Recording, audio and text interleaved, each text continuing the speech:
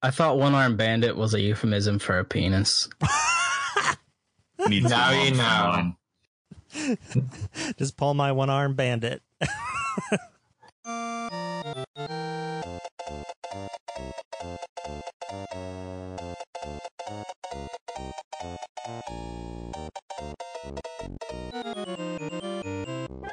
Welcome to the Super Nintendo Exploration Squad podcast, episode 19, a SelectButton.net guide and podcast. Podcast? That's how we say it now, the podcast. Every week, we select 3 games at random, and you get to vote on which one we play. This time, you picked Gegege no Kitaro Fukatsu Tenma Daio. Oh, fuck me. We'll be discussing it using the 5 standardized metrics for scoring a video game, which are vanity, poetry, harmony, mystery, and gun. I'm your host, Virtual Clint. I'm your co-host, Courier Rice. And today we are joined by... I'm Bachelor of Bachelorsoft, makers of the greatest video game of all time, and I'm kind of hungover. Yeah. It's Talpa. And that's it. Maybe Shrug, if Shrug shows up, guest starring Shrug. But maybe not. Who knows? We'll find out. Before we start, officially, I wanted to mention that I literally just created a Patreon page. And we've got tiers for all the way down to $1, all the way up to $100. And you can pledge for things like joining our private Discord, dictating games for us to play, and you could even star on the podcast yourself. It's very exciting. It's great. So go check it out, patreon.com/Snexploration. That's SN Exploration.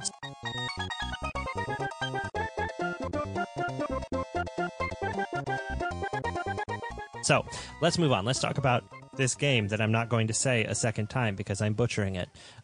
You said it perfectly the first time. Oh, God, I felt so awful saying it, though. So, Gegege no Kitaro Fukatsu Tenma Daio. Yeah. Yeah, I did it. It was released on February 5th, 1993.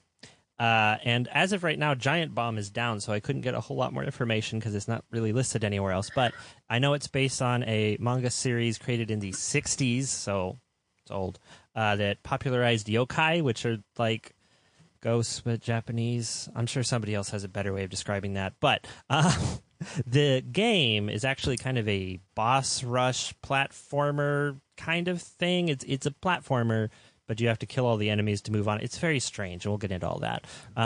It was developed by a company called BEC, B-E-C. I don't know anything about them. And published by Bandai, which, of course, that's very popular. But, yeah, the game never made it to the States, Japanese only, obviously. But there's a couple of other... There's one Kitaro, whatever, game that did make it to the States, right? But in, like, a weird form? Oh, yes. We had Ninja Kid over in the States. I don't know about PAL countries, but it was I think the first Gegege no Kitaro game that was got a reskin, so it was a ninja thing. It was a platformer. It was not, Super Mario Brothers quality, but it existed. Okay, so we sort of got one, but it got reskinned, so that's fine. But we didn't get this one. Anyway, and I asked everybody to play about an hour of the game, but how long did you play and about how far did you get in this game? I actually wanted to say really quick that I do know what else BEC has made because I looked it up on the cutting room floor. And good call. BEC is, if the cutting room floor's stuff is to be believed, it is, which I mean it is, but if it's the only stuff out there, then BEC is known for pretty much just doing like anime adaptation games and not like any really stellar stuff. There's a Dragon Ball Z game in there. There's give me 1 second here. Oh, shit, they've got a Patlabor game. I bet that's really bad to play. That's surprisingly relevant to our personal viewing groups. Let's see, they did an Evangelion game. There's a Legends game with a Z. I don't know what that is. There's an Uchu Senkan Yamato game for the TurboGrafx CD. There's a couple Ultraman games that I actually know of. And that's about all I see on the cutting room floor. BEC. They're also famous for that one song, Loser. I think they produced it. Yeah, the Beck is actually one man. No, it's a band. Haven't you seen it? They had a manga and an anime and everything. Yeah. Oh, yeah. Oh, God. I'm a loser, baby. Gege no Kitaro. Tolba, is that Pat Labor game for Super Nintendo? Yes, it is. We will eventually play it if we don't all kill each other first. Or just Hell die yeah. of old age, for Christ's sake. Donate to the $10 tier on our Patreon and pick one of us to die. If we can get that Patreon up to like, what's the tier for, what's the goal for when we start producing this weekly? Is it $2,000? That's what I'm expecting to happen, but it's not something I'm telling people to do. It's just, we can't help it. It's gonna come. It's gonna flow right in.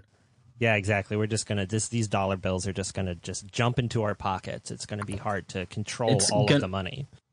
It's gonna be like Harry Potter at the post office all over again. Yeah, exactly. Send us screamers, or whatever they're called, whalers. I don't know. That's Bob Marley. To quote Harry Potter, cash rules everything around me.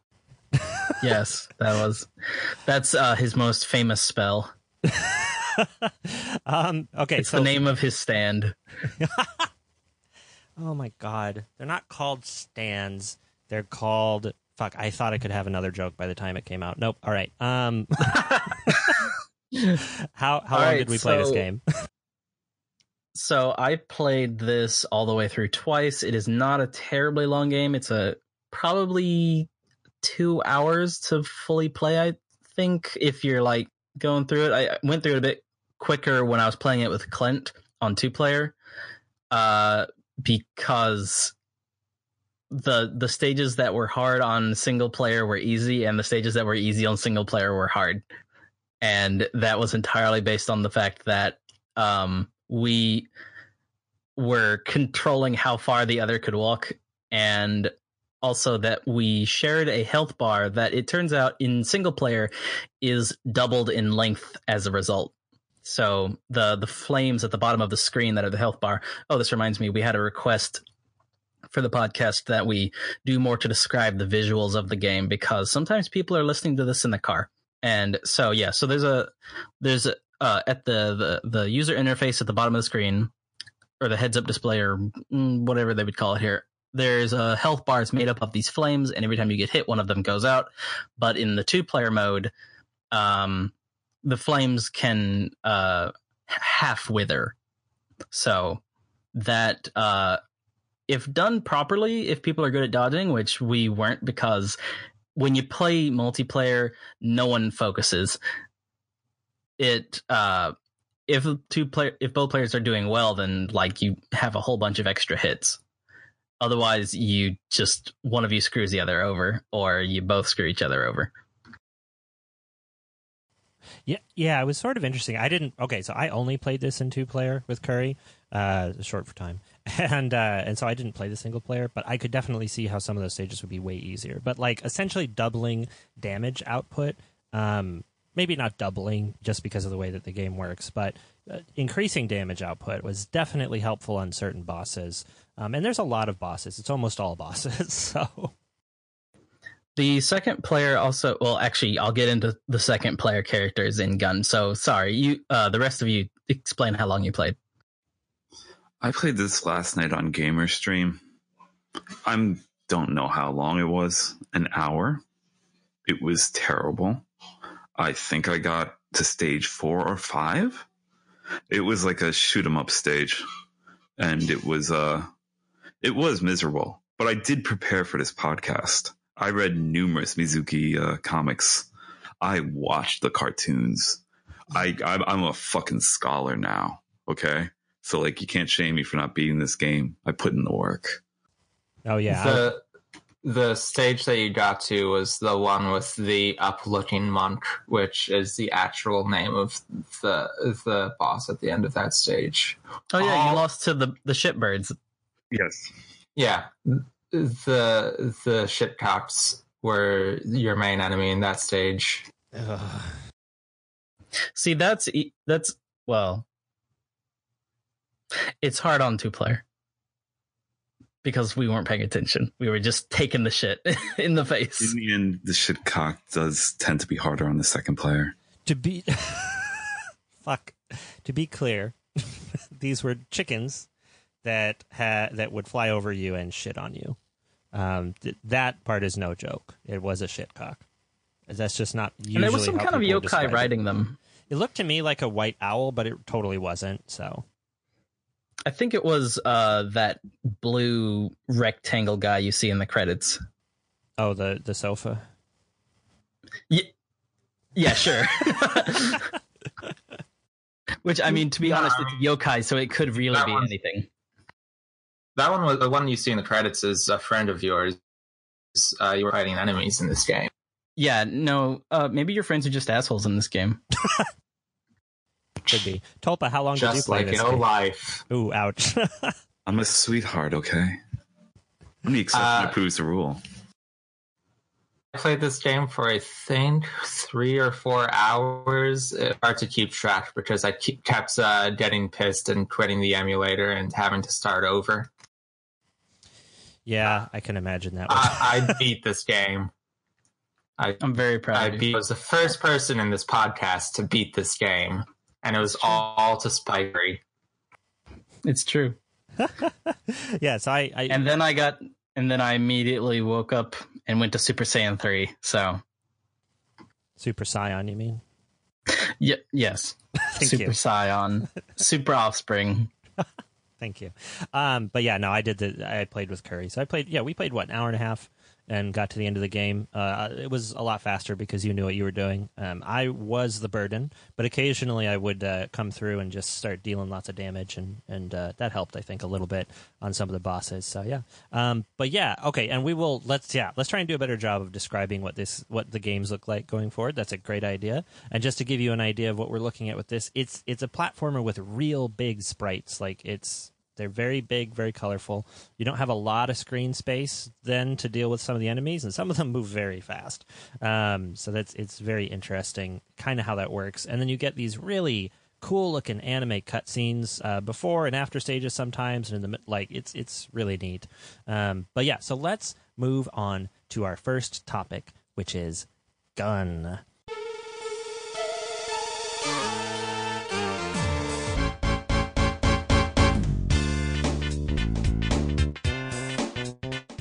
And Gun is... I had a lot of guns, actually, because I got to choose from a bunch of different characters as second player, which nobody else did. I'm so special. But You're a very special boy. I'm a very special boy. Here comes a special boy. I am currently trying to document all of the secondary characters that you could play in this game, because it's not listed anywhere I could find on the internet. It's a SNES exclusive, except that it's on the cutting room floor. Oh, is it? Damn it. Whatever. Is it really? Well, it's not documented which characters They don't you list can the play. characters. They don't show the characters. They just show that it is a thing you can do. Yeah, let's start with that. So this has a hidden menu in it that you can only access by holding L and R on the second controller and then hitting select on the first controller. And it lets you select a few things. You can change the difficulty from easy to normal to hard. Starts on normal. You can select what level you're on, so it does have a level select. It's got a sound test, but then very interestingly, there's an option to turn on a secret menu that allows the second player to pick their character at the beginning of each stage. I am not sure what this game does without that menu on. I think it just defaults you to a single character, or maybe there's certain characters that you get for certain stages. Not 100% on that. We didn't try it, but it is very odd that was a hidden option. You would, especially with the amount of work that went into the menus. Like the secret menu looks really good and uses graphics I don't think you see elsewhere, including shots of each of the characters. Like you get a big profile picture of them. So really interesting stuff. And that's what I use to pick through all the 6 different secondary characters that you could do. So. But yeah, what do we got for this game's Gun? There's a lot. This is really a very gun-heavy game, I think. Your gun is your hair. Yeah, you shoot your hair out to defeat various enemies. All of the enemies take 1 million follicles of hair to die. because hair is actually not a very effective weapon, as it turns out. And the game is broken up into stages, which are further broken up into levels, and in each level you fight a handful of enemies on a small stage, and then the boss appears and you defeat the boss. And that's the general gameplay loop. Yeah, and they're very short stages. Like, unless the boss is a total bullet sponge, typically you're completing a stage in 5 minutes or less 3 minutes or less, I would say, for the most part. They're honestly short. if they weren't bullet sponges, you'd be beating the levels in seconds. So yeah, if there were no enemies, you could walk all the way to the end of the stage in about 20 seconds. So just to give you they're really more like arenas that are just kind of long. And yeah, the enemies are there. When Tulpa says few enemies, I mean, we're talking sometimes two. Like, there's one stage where there are two enemies and then you fight the boss. Like, sometimes it's very the few. best stage. Yeah. yes, the stage on the inside of the ghost train that flies through the sky. Which is really cool. There's two little enemies that are in these coats or shawls or something that make them look like pine cones. They hop around rather ineffectively. You kill them, and then you go and fight a boss that just sits there and hopes you don't kill it super quickly. And yeah, like, it's only damaged when it spits out a tiny blue version of itself, and you have to shoot the tiny blue version of itself, which is easy. Yeah. So it's just the easiest boss in the game. It's the easiest stage. It's the only good one. Yeah, this game. Oh wait, it's the second easiest boss. The 8-headed dragon is one. We actually struggled immensely with the Yamato no Orochi. It's an 8-headed dragon. Yeah, the 8-headed dragon. Sorry, it's just that's what it was called in the guide. But yeah, so we died like over 10 times to it. It was really difficult in 2-player because we weren't able to really, like, we weren't super focused, and so we couldn't tell each other, oh, go this way, go that way. And so it made the screen a lot more constricted. And so we couldn't, like, dodge around the dragons. We just had to stay still until we finally came up with the solution of I would block and he would shoot, because the second player, at least 2 of the characters, had a better shot than the hair in that it was quick and it would go all the way across the screen and past it. Yeah, the hair projectile is maybe like 4 times the width of your character is how far it goes. But there were 2 characters that had projectiles that would go all the way across. So the hair is almost like an extended melee attack, which is interesting. That's because this game may as well be a belt scroll. This game is that shitty. Like, it does not resemble a shooter. Like, you can shoot and you're shooting your hair.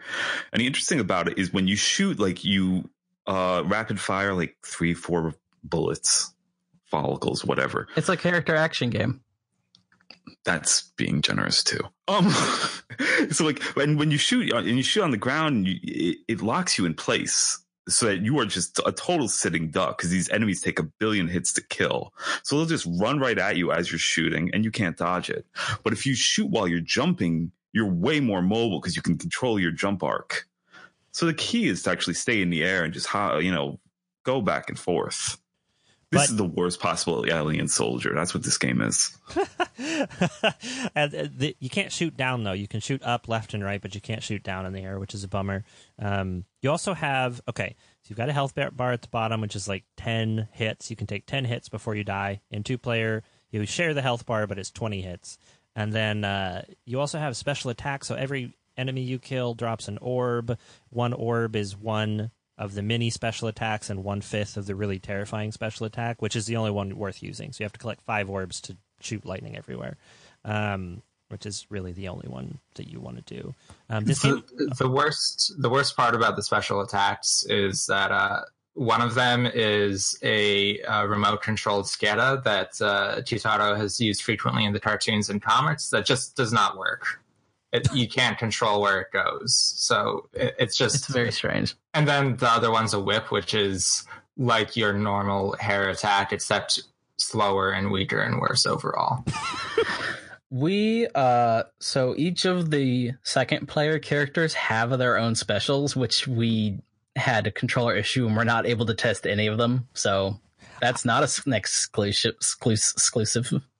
I think that those special attacks maybe had to be done in tandem as well. Because I did all of my other buttons worked. Like, that's the thing. I don't think it was a controller issue. I think there's something up with the game where you have to do something special, or because we were using the secret menu to select characters, it's possible that those characters' special attacks don't actually work. Like, maybe that's why they buried it. You know, we have to test it out.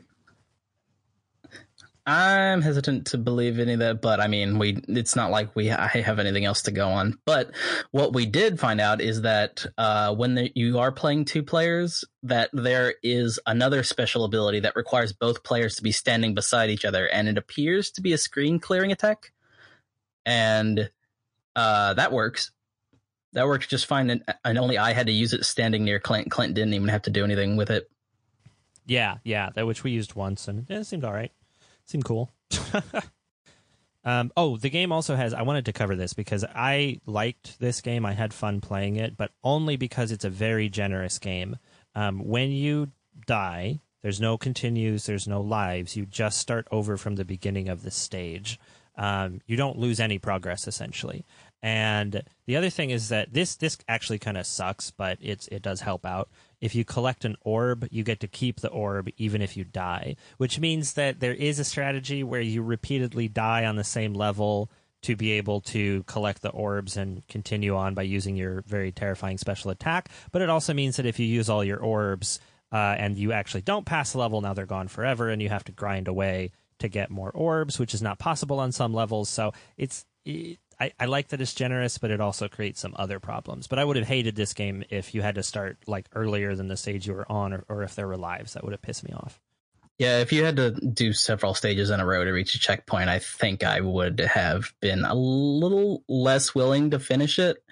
I probably would have tried anyway because I've played games like that, and it's worked out fine, but it would have been a lot more exhausting.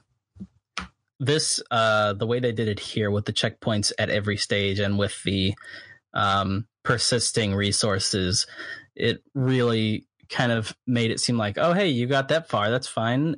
We aren't going to make you redo it. We will give you whatever you need for this.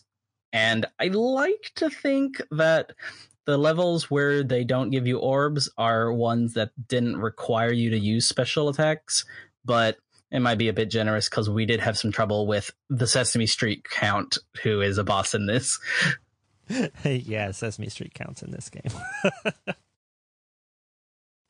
But yeah, so that's kind of the basics of it. But honestly, like, this game is very, very hard.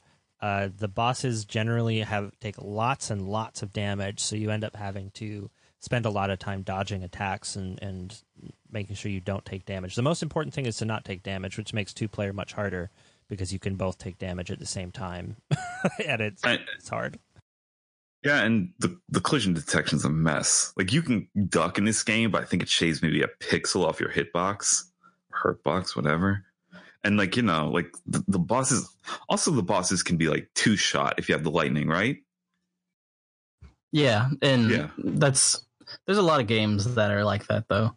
Almost all of the bosses can be two-shot. One of the bosses can be actually one-shot with the lightning, and that's the one after you fight the giant eyeball thing. The upward-looking monk? No. The one after you fight the normal enemy, that's a giant eyeball made of many tiny eyeballs. I'm trying to remember. The one that looks like a tadpole. There was one that had a tadpole, but it wasn't the boss of the level. No, but the enemy you fight after that. Okay. I don't remember any details about that boss, except that they could be defeated with a single lightning. Yeah, okay. I didn't know that. I'm actually going to quickly Google the FAQ and find that, because it did have the names for the bosses. Oh, yeah, that's smart. But yeah, so it's... I don't know. It's weird because I played all the way through this game, and I got hit so much, and I was just getting knocked off of there's platforming too, which is interesting. So only maybe 4 stages out of the total of 16 or something have death pits, but they're not death pits. If you fall in, you lose a health, and you come back out as a little spirit flame. and you can choose where you land on the level on the screen again. You can't scroll it, but you can choose where you land again, which I thought was kind of a neat mechanic, but it ended up just being irritating because often what you would do is get hit, fall off the platform, and go into the death pit. You'd lose 2 health, and then you would have to choose where you landed, and I don't know, it was just sort of irritating. So, did we mention the shield, which doesn't really work? Oh, it works really well. It just only works against projectiles. Certain projectiles. Are even that many projectiles? There's a lot in the latter half of the game, like the dragon boss we were talking about, the Orochi. Our strategy for beating it entirely revolved around the shield. Yeah, that was the one where the shield. There are 2 fights where the shield came in really useful for us, but other than that, though, yeah, it was the projectiles. Oh yeah, we needed it for the final boss too, didn't we? Mm-hmm. Yeah, you definitely need it for the final boss. It makes the final boss boring. Is such a joke in this game because you could just sit there with the shield up and then it's effortless.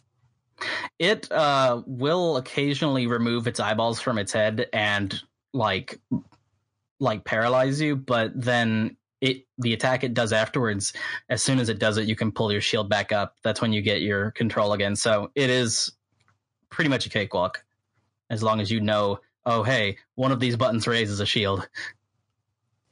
Yeah. Is it other than that, yeah, getting hit is essentially like not a problem. You just don't take damage in that fight unless you're me and you kind of suck. But yeah, I don't know. Well, how about this? I want to go over the 6 characters and their attacks just to give you an idea of how they're different. Because if you're playing single player, you get the one character, he has his hair attack and then the special attacks, and that's it. But if you're playing as a second player with that secret menu, you can choose from. Oh, actually, I should look up their names. You've got Nezumi Otoko, which I guess means Ratman. I definitely called him Ratman.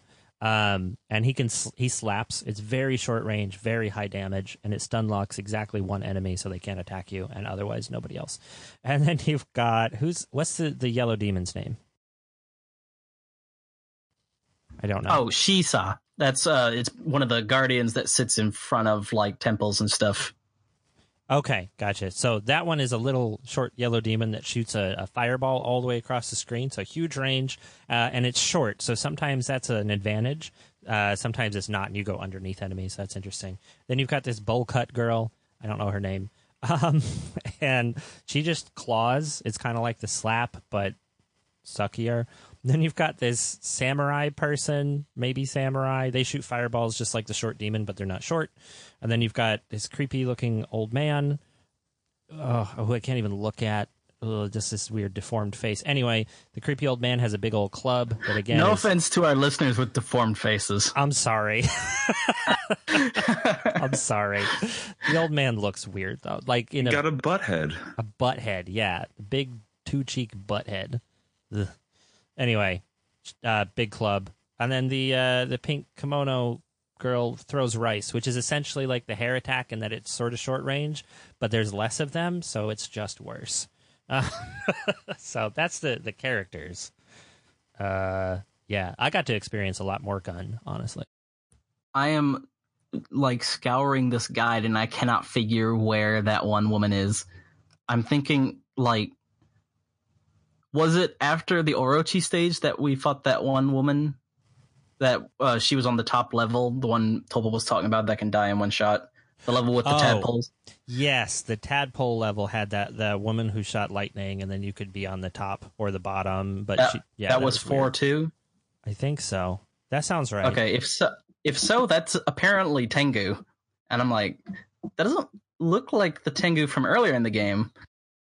Weird. Which is apparently San Tengu. So I don't know. I don't know enough about all these Japanese characters. I'm so ignorant. That's okay. I think we all are a little ignorant on this. So, one of the first enemies is one of my favorites. She looks like I think it's the very first boss. She looks sort of geisha-like. A big almost. Green head? No, it must be the second boss then. Here, I'll send a screenshot because I just pulled it from Giant Bomb. Hold on. Well, maybe not. Doesn't matter, though. She looks kind of geisha-like. the first manga has a dictionary of the yokai that appear in it, and I think all of the yokai that were bosses in this game appear in the manga. So I can verify which ones are which. Okay. Nice. Okay, yeah, that one that you're doing there, I forget the Japanese name, but I know that myth of the woman with the mouth in the back of her head. Yeah, that was Mama cool. Mouth. No, yes, it's Mama Mouth. Umami mouth. Oh no.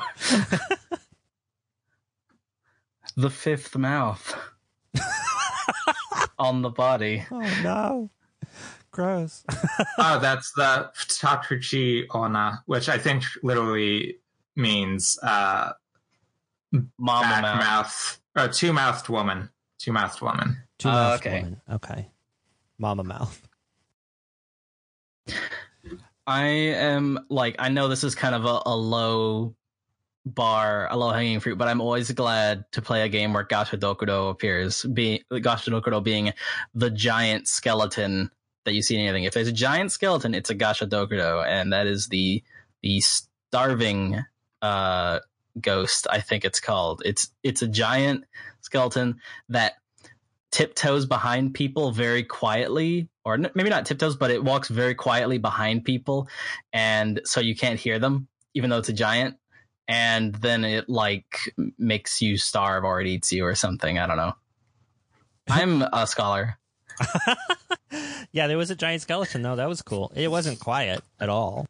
It was very loud. Oh, I think the boss that I was frustrated with, the one that turns to or not the boss, it was a regular enemy, wasn't it? The one that turns into mist. I think that was a Suiko. Oh, which one turned Maybe. into mist? I can't remember what it was called or what it looked like other than mist. Oh, no, I'm thinking of the big fox. Oh, you mean the boss that spawns on top of you, unless you're pushing forward, in which case it spawns right ahead of you? Oh, that motherfucker. That's Suiko in this guide. And it was made of mist, so... Yeah. So I had that chapter last night, so I was like, oh wait, that's one of the bosses. This is a horrific nightmare of a boss, and by a horrific nightmare, I mean just a right old asshole. Too bad you couldn't defeat it the way you defeated it in the way Kitaro defeated it in the comic, which was to go fight in a snowy wasteland and pretend to get possessed by it, only to freeze it inside his body. This comic is great. It's a great comic. Much better than the game. It's a good comic. Everybody, go home, stop listening to the podcast, get out of your car, go read it somewhere, somehow. I found somebody ripped all the sprites for all of the monsters in this game, and they have names. So that link that I had, because what I would like to talk about is gun-wise, what were our favorite monsters to fight. It also has sprites for all of the player characters as well with names, which is wonderful. So that's really good. But I think the Gasha Dokuro. Yeah, there you go. That was the big skeleton, but it sort of has mantis legs, which is really fucking cool. Loved that. I just noticed the bowl cut girl's name does have the word Neko in it, so she is a cat girl, which explains her swiping at people. Yeah, she's they have some sexual tension, her and Kitaro. Yeah, I think I saw that in the credits where they were being all blushy beside each other. Blushy. Oh, how cute. And the man with the butt for a skull was let me look it up again. Also, I can't verify, but I think in the very beginning of the Kitaro manga, they do clarify that he is 6 years old or something. I don't know if that changes later on. I don't know if time progresses naturally. Oh, they firmly established that he is not human, and age doesn't apply to him, period. I think he's like 180 years old or something from the Wikipedia thing. So, but I don't know. I wasn't paying attention. The man with the butt for a skull is the Kanaki Jiji. He has the body of a baby, so I think many of us can find him relatable. Or attractive. Oh, no, don't say that. No. It's where I thought you were going, that's all. What? Okay. No, I am not a sickie. My favorite fight in this game was against Frankenstein's monster.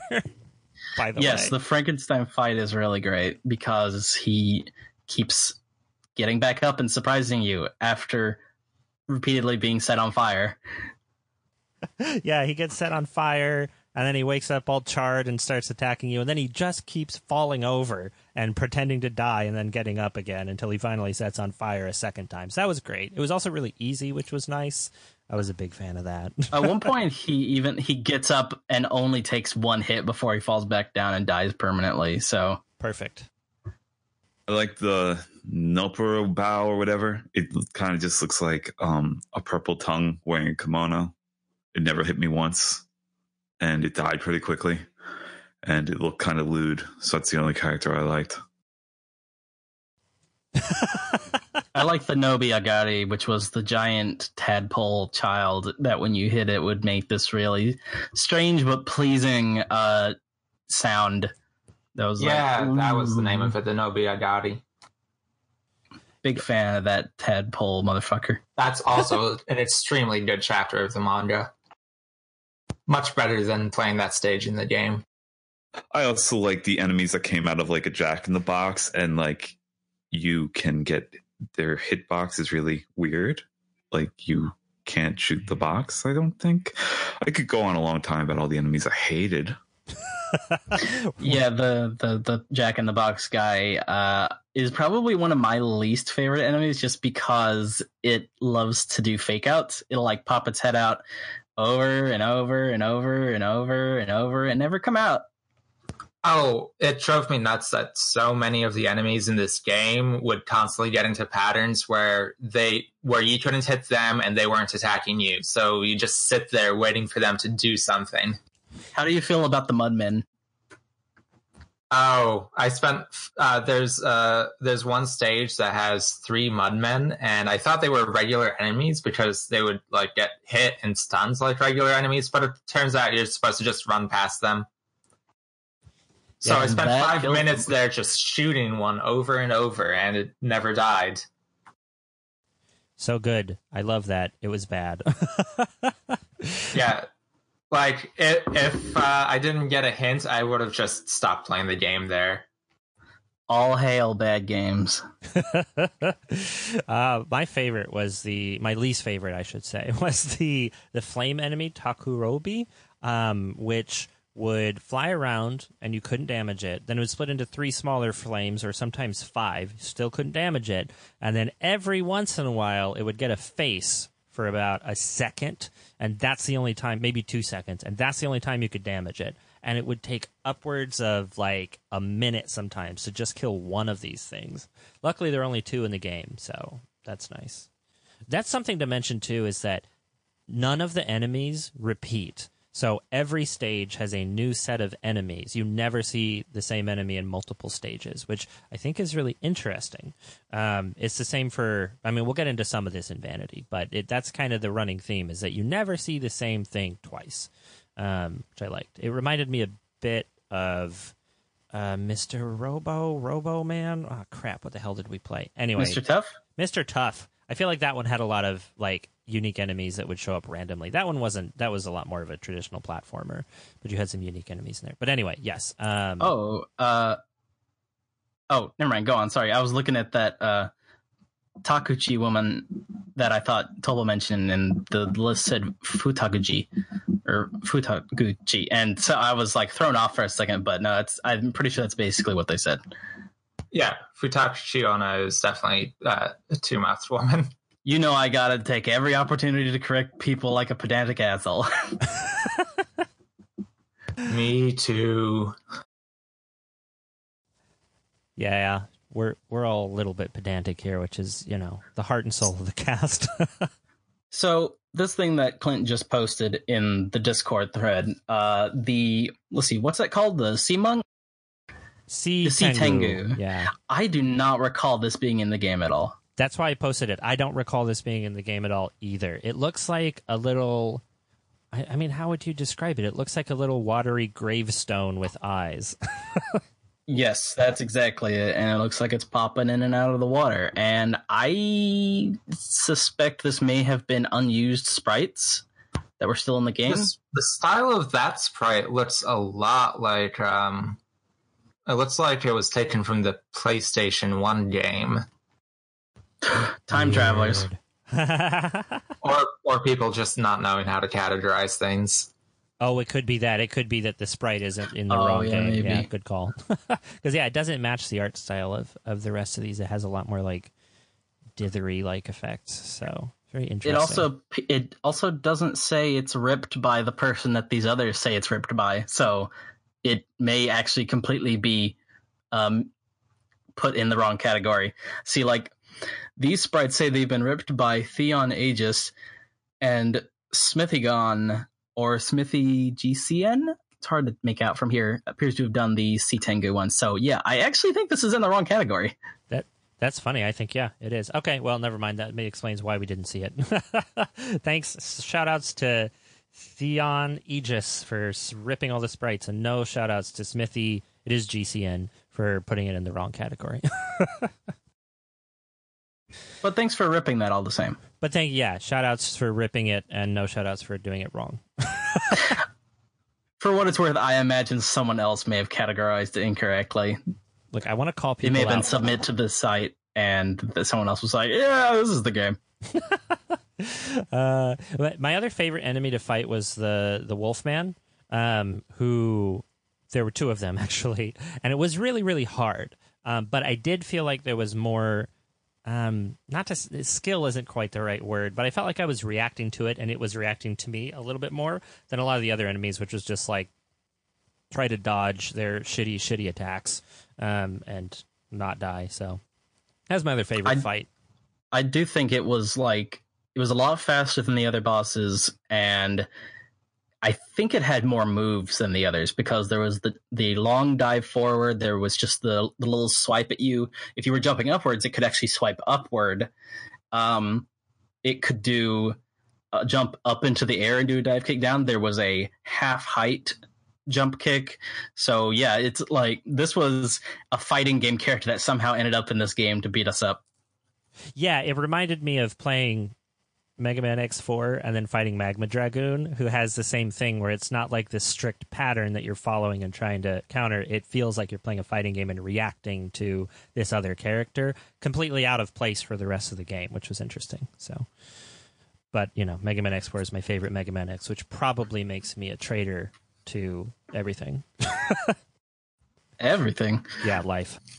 The concept of a boss that feels like it's been put in the wrong game reminds me of the final boss from Splatterhouse 2, which is very clearly a boss that belongs in a shoot 'em up, but is for some reason in a very slowly paced and clunky beat 'em up. And yeah, I have that fight recorded on my Twitch from several years ago. Tulpa was there for it. That was back before I ended up meeting all of these people when I just knew Tulpa. And that was I think Tulpa may be able to remember that was a fucking disaster. Oh, yes. Yes, I remember. That's part of why I keep saying mean things about Famicom games. Even though I love the Famicom. It's all just to antagonize Curry Rice. The thing, though, is that wasn't even a Famicom game. That was like a TurboGrafx game. Oh. Or a Genesis game. It was definitely not Nintendo. Then I've been mean for the wrong reasons, all of them. Well. So if you want to hear the full list of allies that you could play as in this game, I loaded up my save state of just before the final stage, because you have to unlock the allies and get a game over in order to choose them, which is another weird thing I noticed. Wait, that's weird because that didn't happen for us. Oh, but that is at the very beginning, weird. We did immediately have trouble selecting them, but then we started playing and we were on the first stage and we were like, oh wait, this isn't working. Let's do a soft reset. And we did a soft reset and we did it again. And I think then Clint was able to pick from all the characters. So I don't know. Yeah, it was weird. That is weird because I tried it out for a while on my game, where I couldn't even stage select past any stages I haven't played yet, which from hard reset is 0 stages. So this game has a kind of soft save system. But when I loaded a save state that was on the final stage of the game, then I was able to select any stage. It has a stage select too. If outside of the secret menu? No, inside the secret menu. Oh, okay, yeah, because that unlocked. We could select any stage. There was one stage we skipped. No, there were a couple stages. Whatever. We skipped a couple because I got pissy, and I was like, I need to keep playing. I need to move on to see the rest of this game. Wait, before the podcast wait. So you didn't fucking beat the game? No, we beat the game. We did skip a couple bosses after being stuck on them like 5 times. If you get stuck on a boss, you didn't beat the game, because the final boss is a pushover. Well, Curry beat the game, so I didn't beat the game.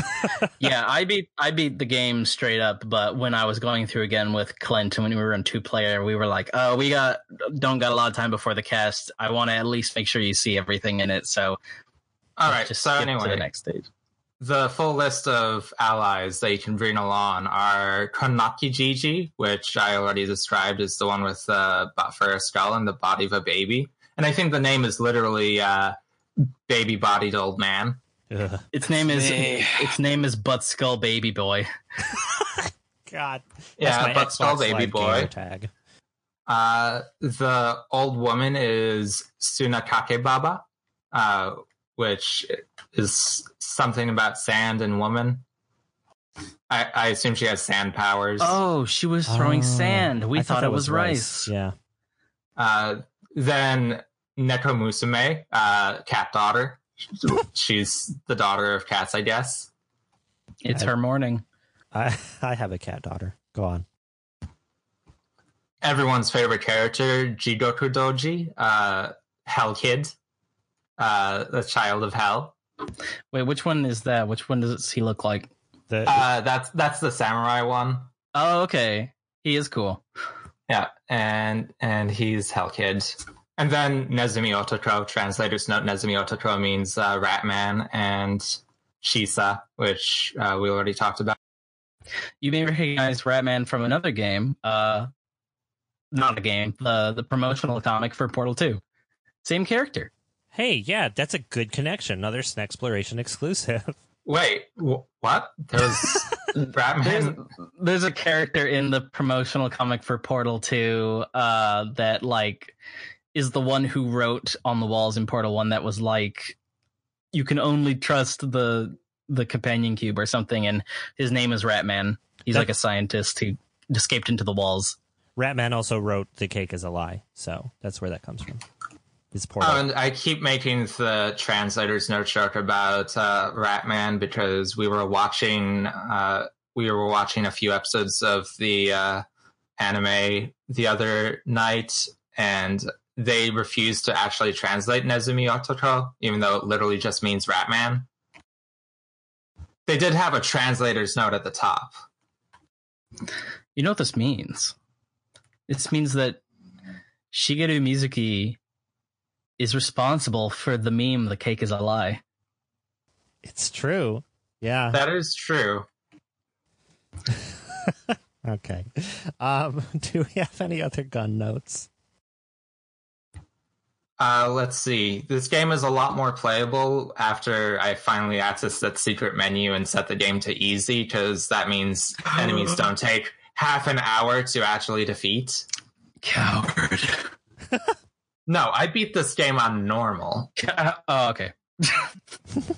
I didn't know about the secret menu until this podcast. Like, until we started recording. Well, now we have to play in hard mode because we're also competitive with each other. No, I'd rather shoot myself in the foot. It's time to do competitive foot shooting. I am so not competitive that it's funny. I'm like, no, of course I cheated. What are you talking about? You know, in this game, cheating is probably the right thing to do. Oh, yeah. Because he does have a code for infinite black magic. Yeah, because seeing all of the wonderful sprite art is, and I guess this is a stealth way of transitioning to aesthetic, or whatever it is, vanity. Yeah. But seeing all of the lovely sprite art is actually quite nice, and seeing the cutscenes and stuff, they all look good. But actually playing this game is really, really unpleasant. I feel like I'm the odd one out here because I think the blocked off challenges of each level and the different ways the enemies act and stuff, and your very limited resources with which to deal with them was compelling to me. The first time around, naturally, I was a bit frustrated, but as Kusoge goes, the charm grows on me. Translator's note: Kusoge means trash game or something. Shit game. Thank you. Game. I thought it was shit game, but I didn't want to say shit because you know me, I never cuss. This is based on a manga, which is an adult form of entertainment. That means you gotta use the real deal language, and that means shit game. It's not for kids. Was the original release technically a Gekiga, which is an actually adult form of entertainment? It was considered too spooky for kids. I know that. Yeah, so I'm going to say it was definitely a Gekiga. I don't know what that means, but it's time for our next. A Gekiga, I assume a Gekiga is comics with an X, like an alt comics.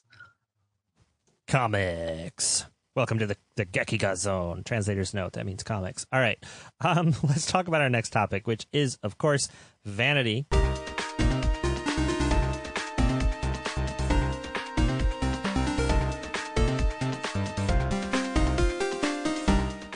I should note that because I was playing this game on Parsec, I wasn't listening to the music or hearing any of the sound. So I'm only going to talk about the graphics. I didn't listen to anything about this game. But this game looks great. But you are putting the music in right now. Yeah, exactly. Only put in the music from the end credits. The rest of it's bad. Please. No, actually, the title screen has good music, and I thought that the cutscene music was really good as well. Okay, just cutscenes and title screen, but the actual stage music is unlistenable. It's terrible. All right, I'm going to be only using the stage music, and then and I'm going to play it at 1.75 times the normal speed. Is that okay? Does that work? No. Yeah. Yeah, just Nightcore Dedidia no Kitaro music. Okay.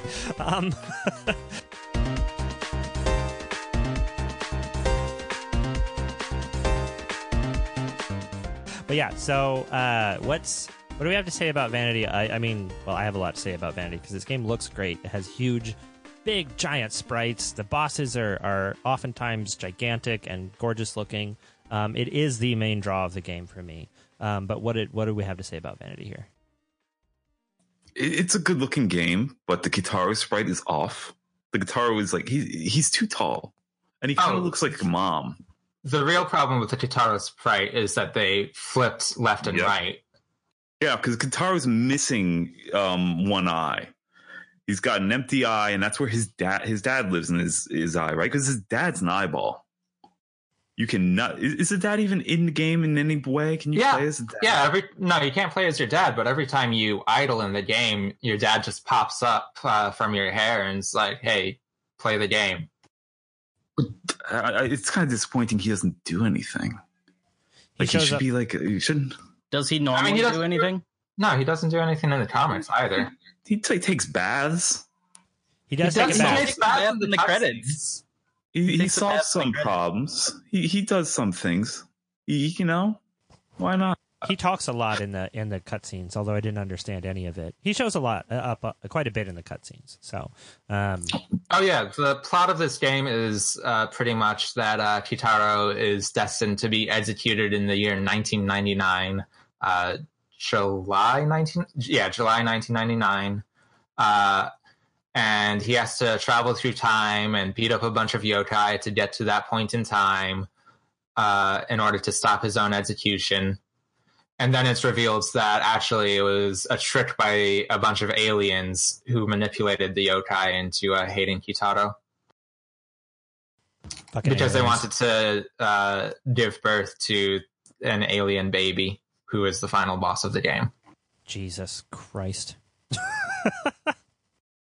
The plot is actually probably one of the better parts of the game. It's just too bad that I couldn't understand any of it. If you watch the Game Center CX episode of this game, they basically spell out the entire plot for you. Oh yeah, this game was on Game Center CX, so that's which I've been meaning to watch any of. I played both of the games on the DS. Does that count? No, it doesn't. Those games are great. You should play those. In fact, this is just a blanket recommendation. You should play both of the Game Center CX games on whatever they're actually called on the DS. Retro Game Challenge. Yes. Yeah, and only play those two. The third game does not exist. Oh, It might as well not.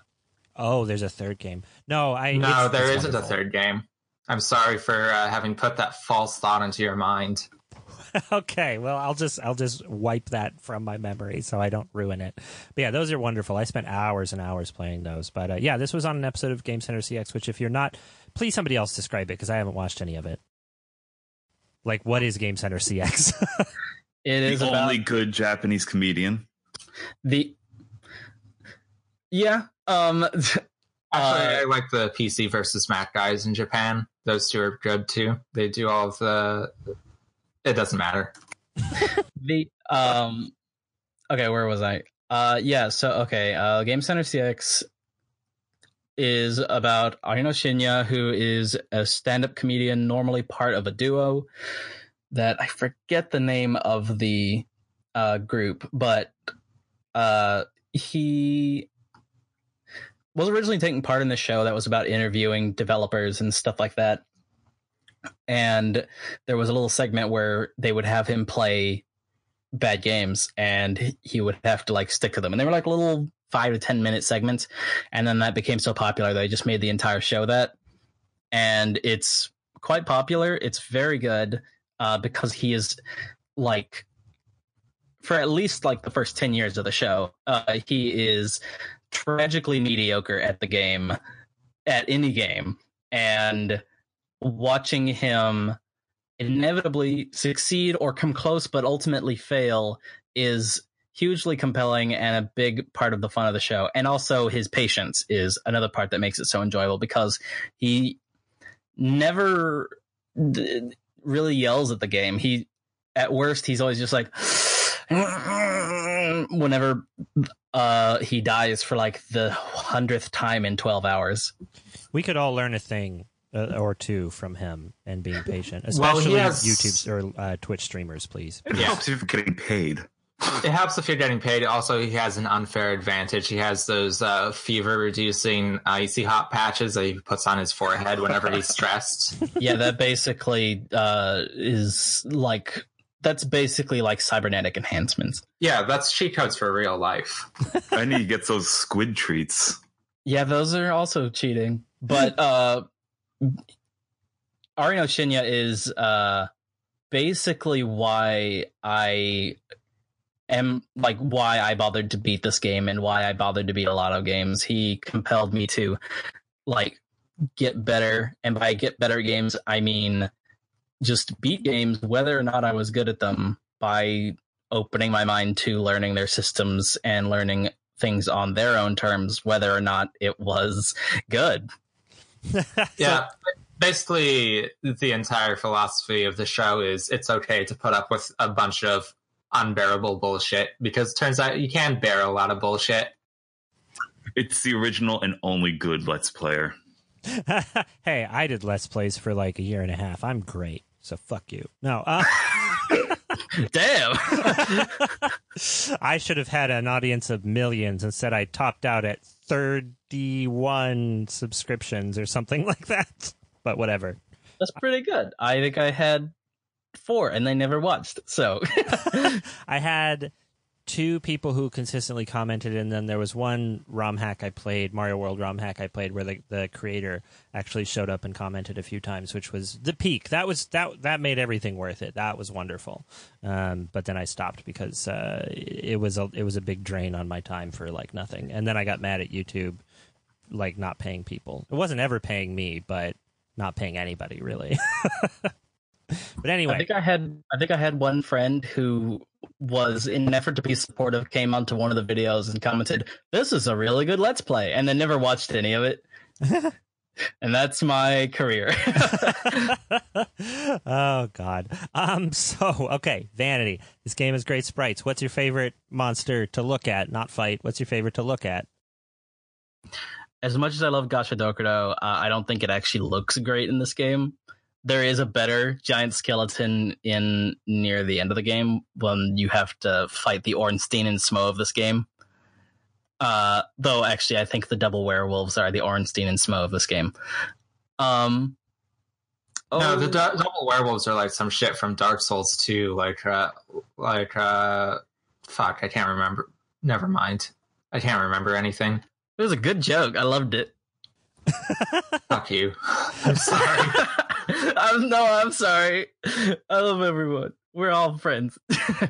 But okay, so favorite looking boss. Yeah, see, there's a Gacha Dokudo skeleton that's not even doing anything. Yeah, he just sits there. Sorry, listeners at home, you can't see it. There's an unending graveyard of skulls. It's a pretty cool game. You should look at a video of this cool game. Just go read the comics. Yeah, that's also the better choice. That's also the better choice. The comics look good. Good backstory. They Mizuki's smell an good. interesting dude. He's got one arm. Yeah.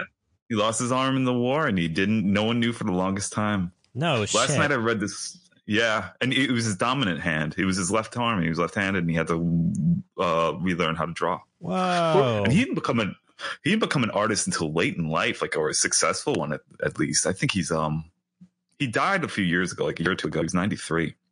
Whoa. He was the actual only good Let's Player. And he's like one of those guys, he had a rep for being lazy.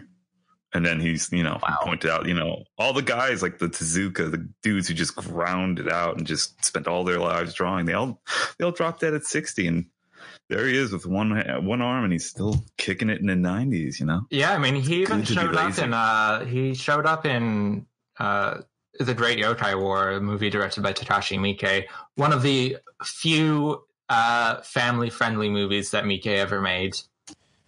That's awesome. And Shigeru Mizuki showed up himself, so it's got his seal of approval.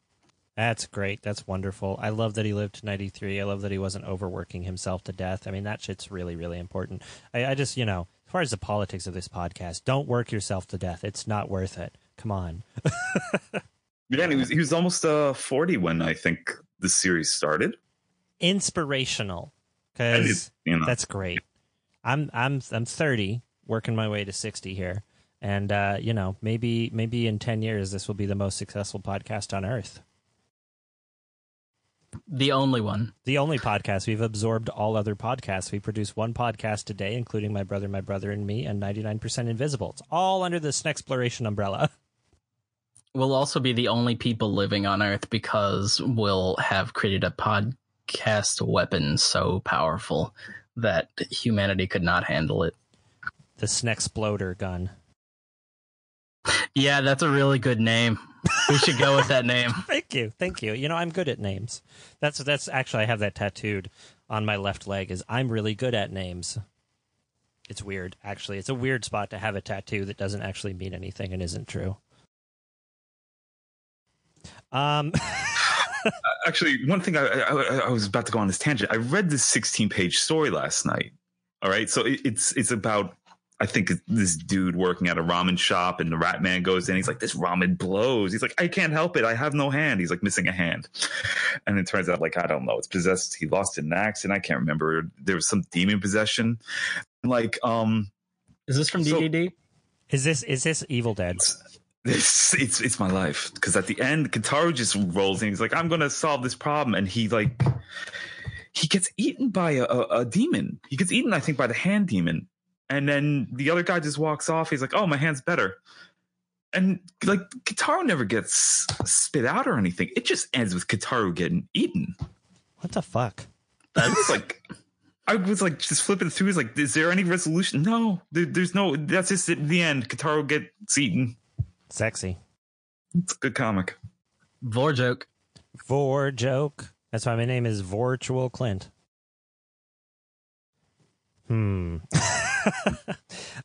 is a monster that appears to have a toaster 2 toaster slots on his head, giant ears, big teeth, and he does the T2, the Terminator 2 thing of sort of being liquid metal, like he can change his hands into spikes and sort of melts into a puddle, and you even have to knock him into a pit of fire before he's vulnerable to actually being killed. And when he dies, he splits in 2, much like in Terminator 2 where the guy gets cut in half. So that was an interesting looking one. What's his name? Steve, the Terminator 2 monster, I think. All right. I thought you were gonna look at like a sprite sheet or something, but the guide that I have just lists his name as question marks because I think it's in those alien characters that show up in the game for these aliens. Weirdly, not on the sprite sheet or the sprite list I have. This one character isn't there. I think he was switched out with the Sea Tengu. Maybe his name is Sea Tengu. This boss is not one of the alien characters. But he also shows up in the credits, and it attacks Hellkid, and that's when you leave. No, you throw this boss into a time vortex right before you fuck off and leave Hellkid alone. Oh, okay. I'm willing to believe that. Why not? Sure, why not? Yeah, no, that one was off great. Screen throwing into a time portal. Yeah, I love Time Portal too. The cake is a lie. Fuck, I'm not good at jokes. I did some quiz on BuzzFeed that was like, your best character. Yes, I do quizzes on BuzzFeed. Fuck off. And it was like, your best characteristic is that you're hilarious. I'm like, this is the most wrong a quiz has ever been. What'd you get in the Pokemon personality test from Pokemon Mystery Dungeon? I didn't play that game, but I would definitely be Pikachu. Thank you. Oh, I did play that. It was a meme for a long time among my friends because I was Psyduck. Oh shit! And it made sense to me later in life because I was like, my brain is perpetually causing me pain. I have depression. I am the depression duck. I got Squirtle, the jolly jokester who loves to have fun but goes too far sometimes. That is exactly who you are. Is because with those glasses. Yeah, I'm wearing them right now. Squirtle, baby. What would I be then? Now I have to take this. Can I take it online? Should I take a break and do this? It's the Game Boy Advance game. You just gotta boot it up and it'll ask you at the very beginning. I don't give a shit about what Pokemon I am. I only care about what yokai I am. Then perish. Oh, aren't Pokemon a kind of yokai? Digital? No, wait, they're not digital. That's Digimon. Yokai are a kind of Pokemon. Can you catch a yokai? Violently. Like the sprites in this game are kind of interesting because they sort of have, some of them have this sort of bootleg look to them. Like I assume a lot of this game was just farmed out to like Toze or something. It's Beck or some sweatshop.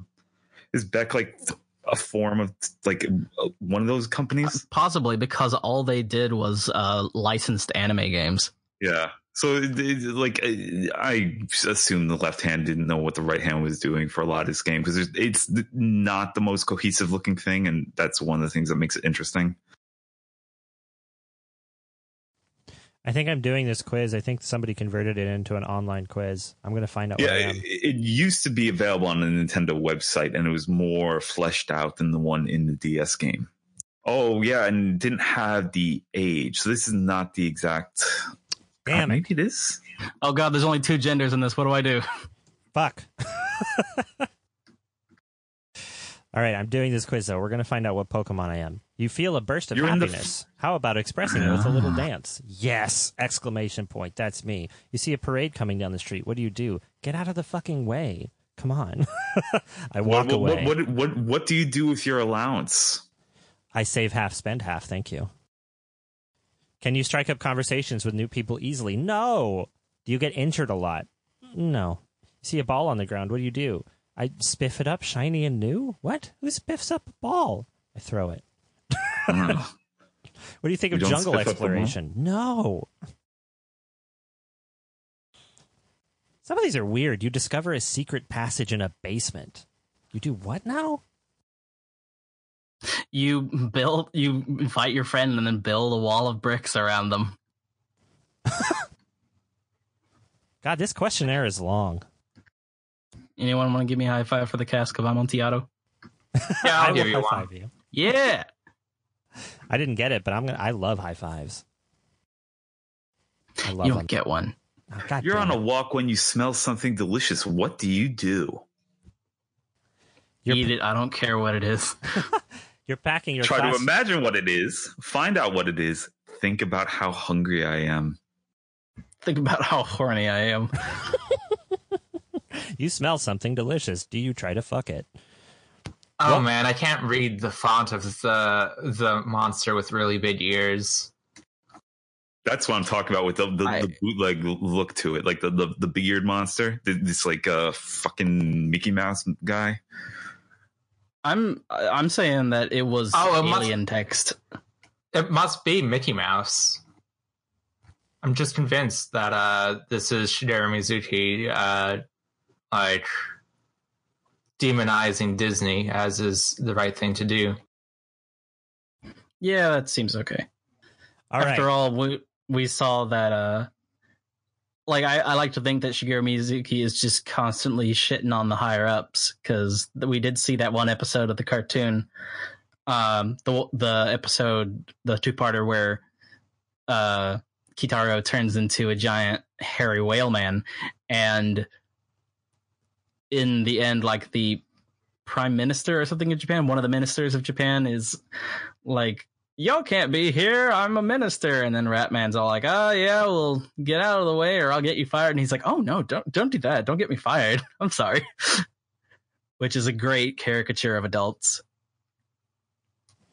This quiz isn't the right one, but I'm going to tell you what I got, by the way.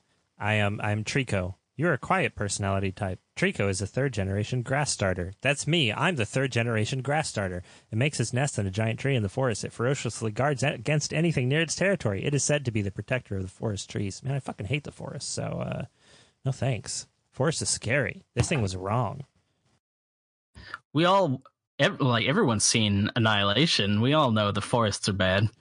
I haven't seen it yet, but hiking is bad. Yeah, no, don't worry. None of us have seen Annihilation, and you probably don't need to go see it. I want to see Especially it. I don't if you're care. squeamish. I'm squeamish, but I'll sit through it. I'm brave. I'm squeamish but brave. It's horrifically violent, apparently. Is it really? What's horrifically violent? Annihilation. Oh, I'm not going to watch that because I think Jeff Vandermeer sucks. Okay, we've definitely deviated at this point, and part of that was because I really wanted to take that Pokemon quiz.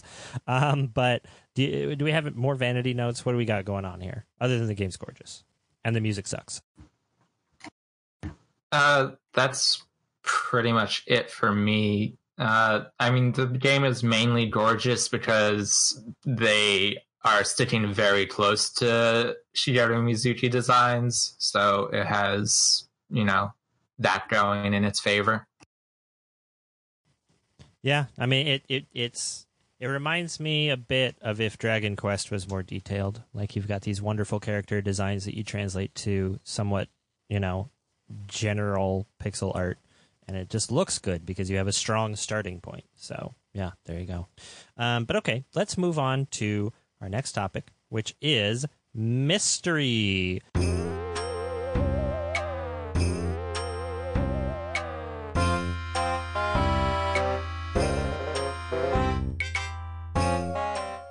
And again, I didn't write any goddamn notes for this because I'm the worst podcast host ever. But what are our mysteries for this wonderful game? Why is it that when they could afford to do so many unique sprites in the game, they didn't have separate left and right facing sprites for Kitaro? That is the question. Probably The didn't other question is this Yokai Watch? I thought that should have been your mystery topic. The weirdest thing about the eye sprite is the fact, it's a platformer or an action game, whatever, it's garbage. And you're generally moving to the right, and the right-facing sprite has the wrong eye. Yeah, that's a pretty good point. So, Yeah, that's the thing. They made it left facing for some reason, like the correct orientation of the sprite. Oh shit, I fucked it up. Well, I'm going home. Let the morning people take care of it. Maybe it's because we're playing it in a Western country, so they flipped it for us. Oh. That's how it works. We're reading this game from left to right when it should actually be read right to left. Exactly. You've got it. It makes a lot of things make sense, doesn't it? My favorite... Okay, this should have been Vanity. Fuck. The very first level has trees that are very transparently mirrored. Like, it's so obvious that the left side of the tree is exactly the same as the right side of the tree. It's goofy as fuck. And I need to find a screenshot of it. But the mystery to me, because you can build the tree in a non-mirrored way, why the hell would you build a mirrored tree as well? Like, it looks way better when it's not, like, mirrored halfway down the center like that. It's just... I guess it is kind of both vanity and mystery, but they really did seem to put a lot of effort into the art in this game and then half-ass random parts of it. Yeah, like, there's just a couple of things where you're like, that's really weird. It's a real alien-looking tree. Yeah, it's creepy looking. Like, it... Which suits the game. Yeah, I suppose that's true. Because, yeah, you could have mirrored the whole tree, and then you'd have one that sort of, you know, points to the right and one that sort of points to the left, and nobody would have cared because there's a woman trying to eat you with her second mouth. That's fine. But no, Like a good Friday night. Why did I keep playing this game even though I declared that I would never touch this game again after the first hour? I told you, you cannot resist the pull and charm of Kusoge. I mean, I loved Soge, but normally I love the ones that are interestingly bad, whereas this was just bad. See, I feel like this game was interestingly bad. Like, it pulled a couple of unique concepts. Like, I mean, not terribly unique, but the idea that it was so generous with, like, the ability to keep continuing from the same stage over and over, this sort of weird thing where you could grind for orbs, that was neat. I mean, the second player thing really hooked me. Like, you had these different characters that were good for different things, and it wasn't great. It wasn't clear what they were good at, and most of the time there was really one choice for all of the stages, but it was interesting. Like, I don't know. This was an interesting game. Like, I expected to come in and just really hate it, but I had a good time with it. And maybe the mystery is, what is that compelling element? What makes this go beyond just a kind of crappy game? I just don't know, though. Like, it's unique enough, but it's not that good. But I still wanted to play it. You know, it kind of reminds me of, what was that PS2 game? Odin Sphere. Metal Gear Solid 2. Odin Sphere. And that all the stages are just tiny arenas in which you do some prep and then you fight a boss.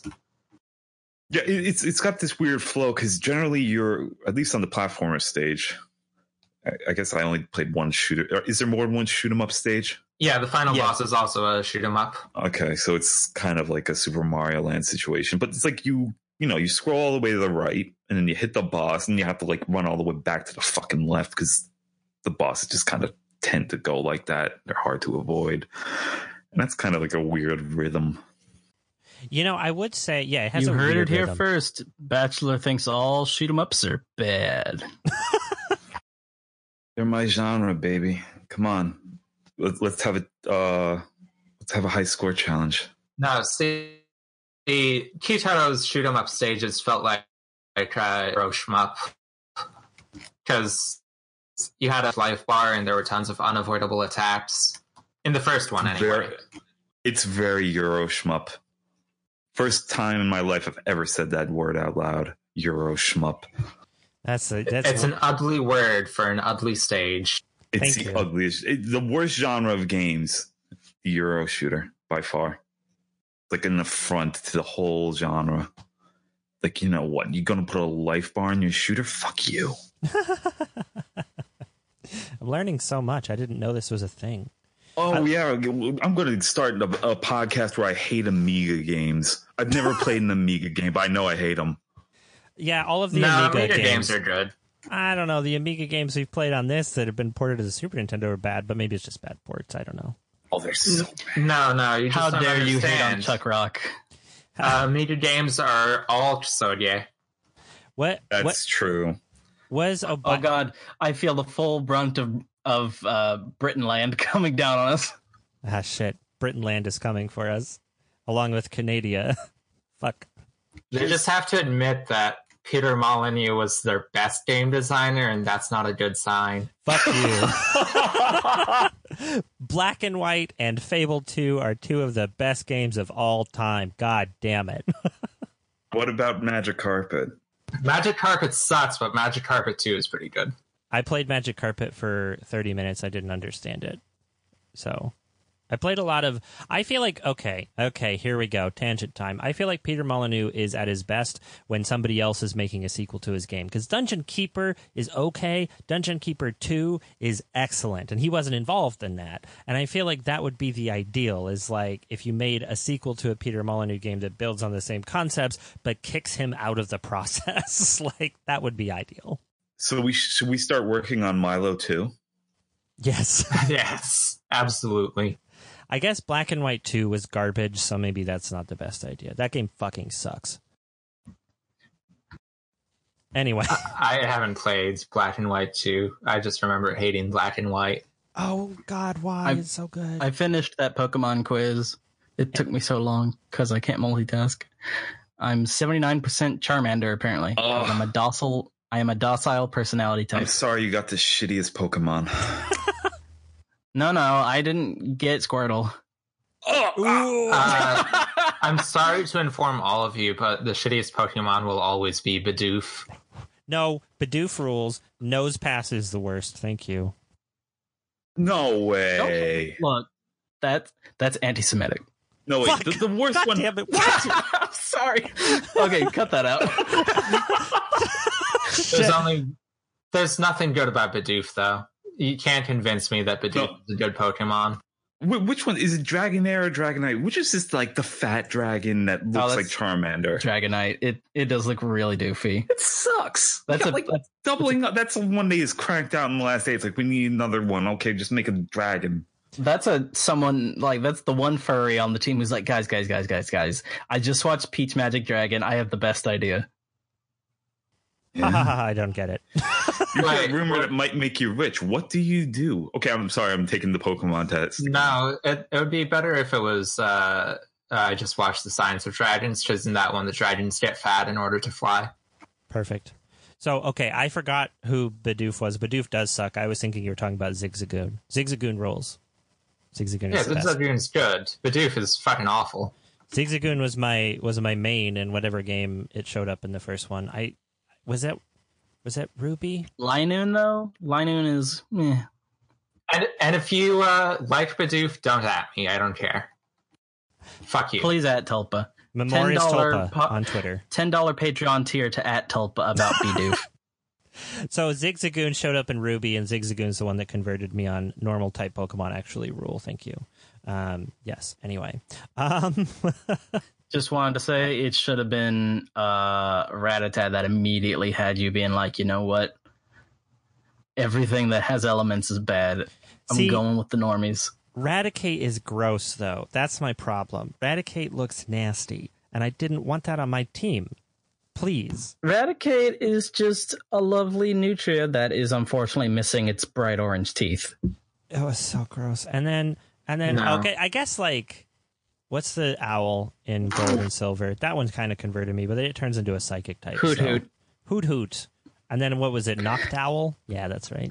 Yes. That was Kitaro. What's your favorite Pokemon in no Kitaro? That's the big skeleton Pokemon, Skelemon. No, Hellkid. I think the game topped out pretty early with having the two-faced woman, or the two-mouthed woman. Also, the five-mouthed woman. Whatchamacallit, the Tanuki with the balls. But wait, did Tanuki have balls in this? It didn't. It's technically not a Tanuki. I forgot what it was called already. That is weird. That it had a Tanuki without a heckin' old scrote, because that's how they are in real life too. Give me that sack. Changing the name of the podcast to Heckin' Old Scrote, give me the sack. What's in your magic bag, old man? Oh, they mistranslated some of the sprites on Spider's Resource. Oh, well, they mistranslated Backbeard as Buckbeard. No, it's actually called that. And they also... No, it's actually Backbeard. Yeah, in Spider's Resource it says Buckbeard, like Buckbeak from Harry Potter.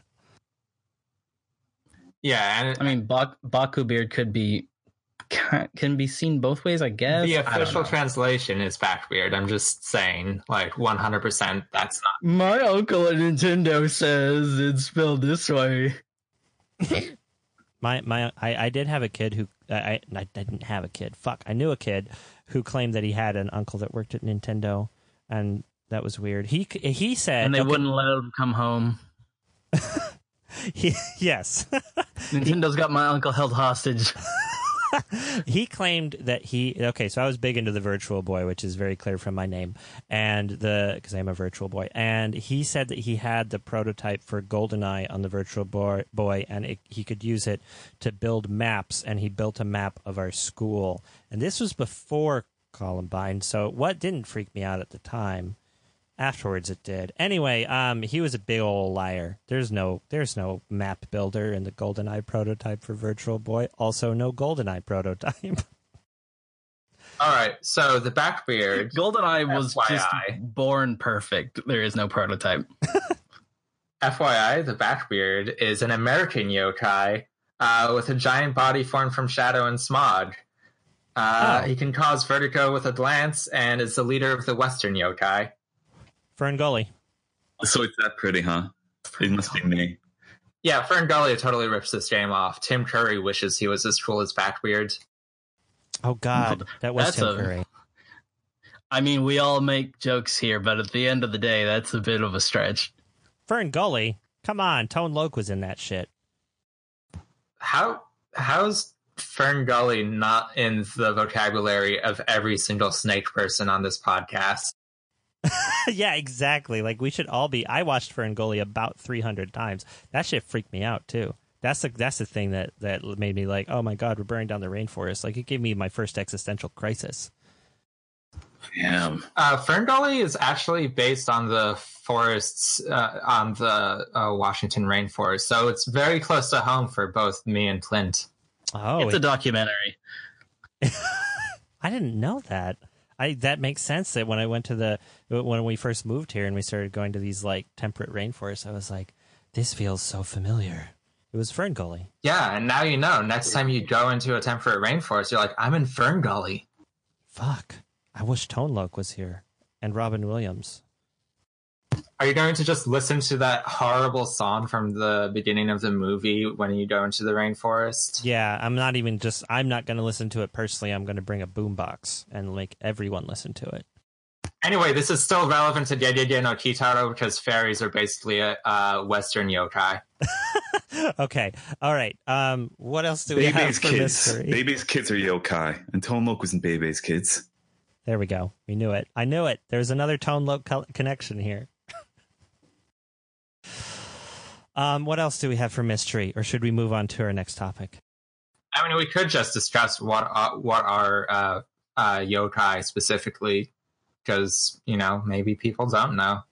Yeah. I mean, my understanding of yokai is that it's somebody else explain it because my brain isn't pulling up. They're gremlins. Properly.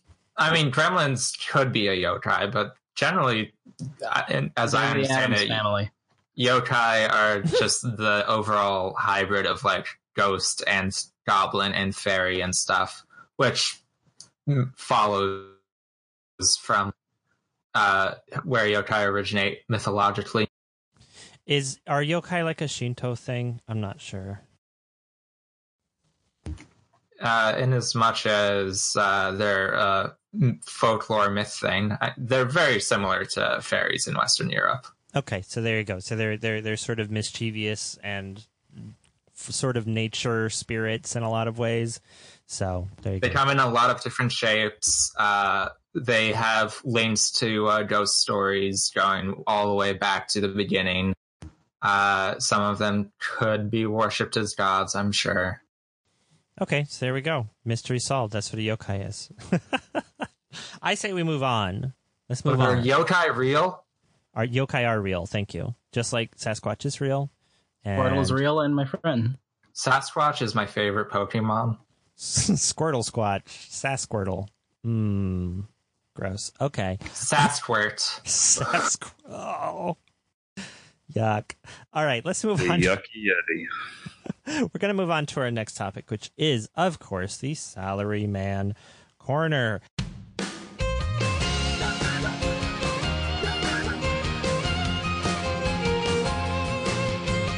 And this time we played Nishijin Pachinko. Why am I saying Pachinko? Nishijin Pachinko 3. By the way, we're going to be playing Nishijin Pachinko 2 in like 6 months, so just be ready for that. I didn't play this. I fucking didn't play it. I was not prepared this week, so I'm going to take a break to go to the restroom. Why don't you all talk about this? I That played edition with the Rubik's Cube? Sorry. Sorry, I'm dumping screenshots of this game in the chat. It's pachinko, so it looks exactly like every single pachinko machine you've ever seen. Except this one had a little screen in the center where you could look up a girl's skirt, which is really gross for a Super Nintendo game. I thought they didn't allow that shit. To be fair, or not to be fair, but to be perfectly honest, I'm guessing that nobody at Nintendo wanted to even touch a pachinko game to find if there's anything bad in there. Because there is no gambling in Japan. Did you play it, Curry? I did play it. It was definitely a game where you just watched stuff happen. It's such a shame we don't have Sakurina right now. I mean, there's nothing to talk about. I figured out the controls intuitively. I figured out how to change the visuals. Like, in my screenshots, I turned off the backlight on the screen because I thought that was funny. And also, that's kind of the only cool thing about this game, is you could turn off the backlight on your pachinko machine. Pachinko's awful. It's not great. Like, okay, so Pachinko makes me want to play Euro shmups. I love Pachinko. Okay, so the thing that came to mind for me when I was playing this, the one thought I ever had was that Pachinko is probably one of those things that if you are going to appreciate it, you have to start with a real Pachinko machine, seeing how turning the dials causes the balls to fire out at different speeds and see how they sound and look as they bounce across the pins and see all of the little physics and of it, and like that probably will cause you to fall in love with it. But seeing something like this is something that purely exists as I'll have this until I can get to the next Pachinko machine. Have I not gone on about my Pachinko experience? Go on about your Pachinko experience. Oh, there's none. It's just awful. I remember the first time I went to one was like last year. It was like after I kind of went wild partying with wrestlers. I was a bit hungover. And I just ended up I took the wrong train. I ended up in Akihabara, and I got off. It's like, there's a pachinko parlor here. I can go and sit in there. And it's the most miserable place on earth. It's loud as hell. It stinks. It just smells like you are just like in the world's giantest ashtray. And it's all these people just looking so miserable, just like they're playing the game, but they're not looking at it. They're just operating the dial, and they either have a cigarette in the other hand or a mobile phone, and they're like playing, some MOBA game. They're like playing, I don't know. Some mobile Pashi slot game or some mobile gachapon game, probably. Yeah, and it was just like the most miserable experience. It was just clearly all these people just trying to numb themselves out. Just like, it was like, I'd rather do heroin. That reminds me of the one time I've been to a dive bar that had pull tabs, which is basically like tiny lottery tickets. And I watched a guy, he would get like a bowl of them and tear them all and maybe win like $3. He'd spend like $15 and win like $3, and he just kept buying more. It was the most depressing thing, just because I'm watching this guy waste his money and not feel any joy, seemingly. But it just, addiction, and it narrowed down to a single person, just watching them sate their addiction. It was awful. And I was like, anytime I go to a bar that has pull tabs, I'm leaving immediately. I cannot support this. It's horrible. So, in conclusion, loot boxes are bad. Please stop it, video game industry. Don't turn into the gambling industry. Yeah, please turn off the loot boxes. It's shit. It's exploitative. It plays on people's addictions. Fuck you, loot boxes. And support our Patreon. Okay. Get addicted to Super Nintendo podcasts instead of loot boxes. Yeah, because we will reward you, depending on the tier you're on.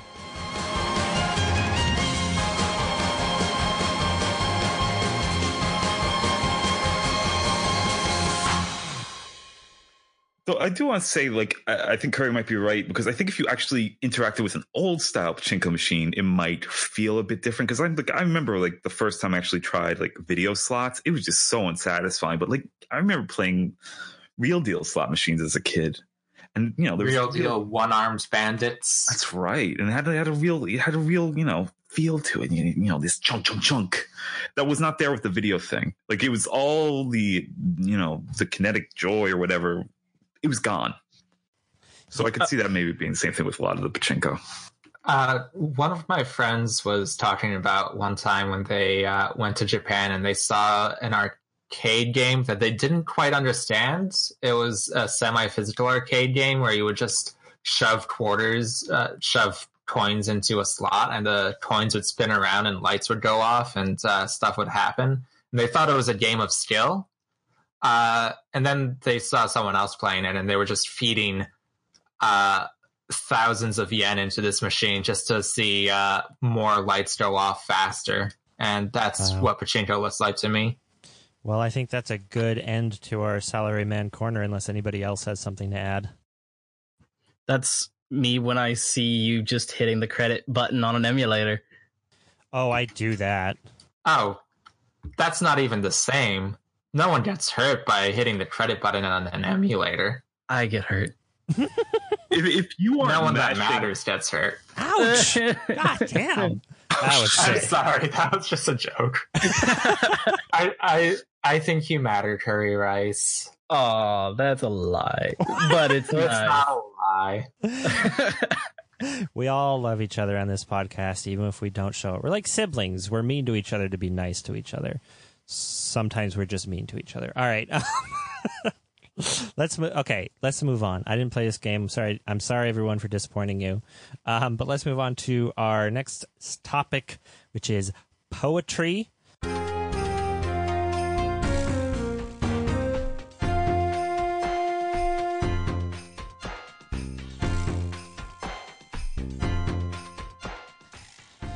This is a stretch for me personally. I don't know what to write about this. I mean, the poetry is all in the the visuals and the displays and things like that. I didn't feel like there was anything particularly poetic about it. But what do other people have? Maybe you see more than I do.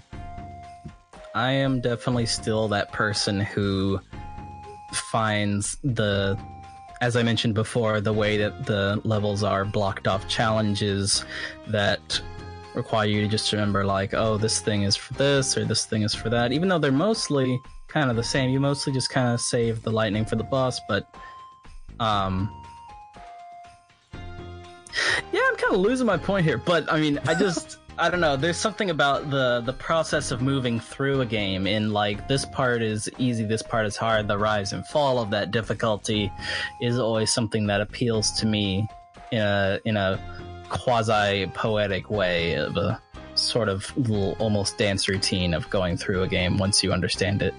Right, like this sort of, anticipation and release of a good song that sort of like brings you up and gets you back down. Like the Ghost Train was a really good example of something, of part of this game that was a relief to play through. It was visually interesting. And then it had a part that was really hard and then really easy, but good to look at and fun to sort of just take in. And it had a sort of rhythm to it. I feel like the rhythm in this game wasn't very well defined. And it was kind of, random isn't the word, but inconsistent. But I can see what you're saying there. It's kind of random. I mean, I don't know, the collision detection was. I got nothing to say about this game.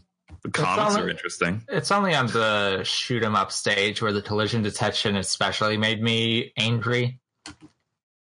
It's a fun fact. Oh, sorry, go on. You just get hit by things nowhere near you. It just drove me nuts. It doesn't have anything to do with the poetry. The real poetry of this is that it's made by people who do seem to genuinely love Deideide no Kitaro, because there are a lot of references to the comics in this game.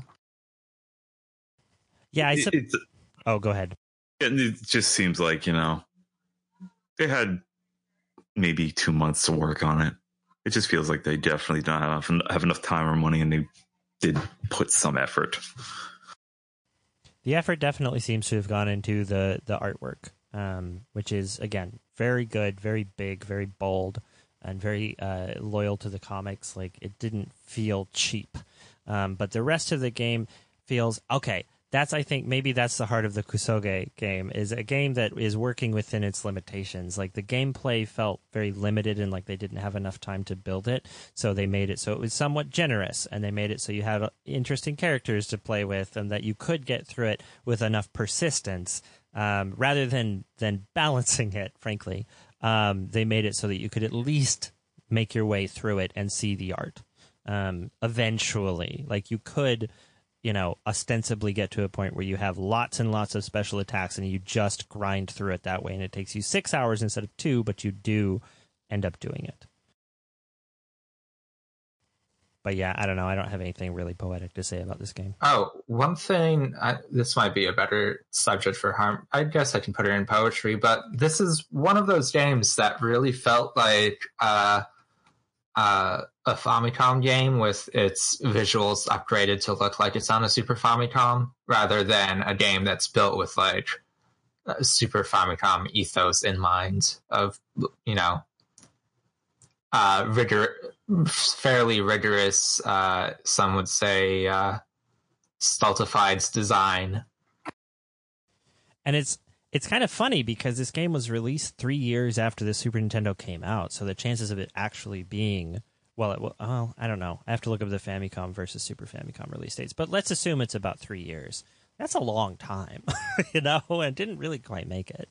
Yeah, it just feels like the developers were still operating in the mode of, the Super Famicom, it's just like the system we're familiar with, except the graphics are bigger and shinier, and we can do more colors, and the music can have more notes in it.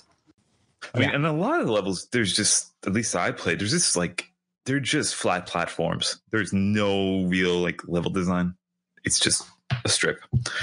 And I had something to say about the Famicom thing, but now I forgot what it was. Fuck. I mean, the flat strip thing definitely reads as an NES or a Famicom game for sure. Yeah, like, because I was expecting this game to be like a Super Famicom game. I was expecting it to be like one of those awful sprawling platformers, where they make heavy use of, horizontal space, where you're going up and up and up, like so many of those games do. And no, it's just strip after strip, which is interesting. It's refreshing, at least. I mean, I expect bad games on the Super Nintendo to be long and boring, and this one was kind of short and frustrating. It's just, I think, kind of a relief, honestly. Unless you get stuck on an enemy that's actually an obstacle you can ignore, in which case it is long and boring. That's true. Okay, we're moving on to our final topic, which is not always our final topic, but is our final topic. Harmony.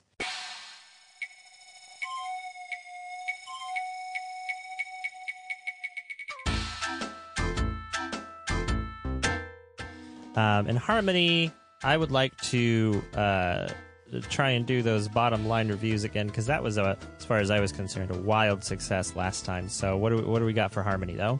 Fukatsu Tenma-Daio, the Kitaro game, is, as it was said in Fooly Cooly, sometimes eating bad ramen can be fun too. That's good. I like that. Let's see. I didn't write any of these down. I should have written some of these down. Fuck. Dedede no Kitaro is the third best Dedede no Kitaro game to come out. Ouch. I mean, I think that's an Earthbound reference, so. Dedede no Kitaro has been sucking Japanese gas for a millennia. That is also true. I mean, Gegege no Kitaro feels like a dream I would have about a video game where I get to restart all the time and still not make any progress. And we're back in the poetry section. I've literally had dreams like this, though, where I'll do the same thing over and over and then die and then be like, well, I'll just restart it. I remember one time I had a dream where I was running around being chased by someone in a garden, kind of like a maze, but not quite a maze. And I remember thinking I hate it when Shinobi, the invincible ninja, chases me. I'm like, my dreams suck. My dreams are stupid fucking things.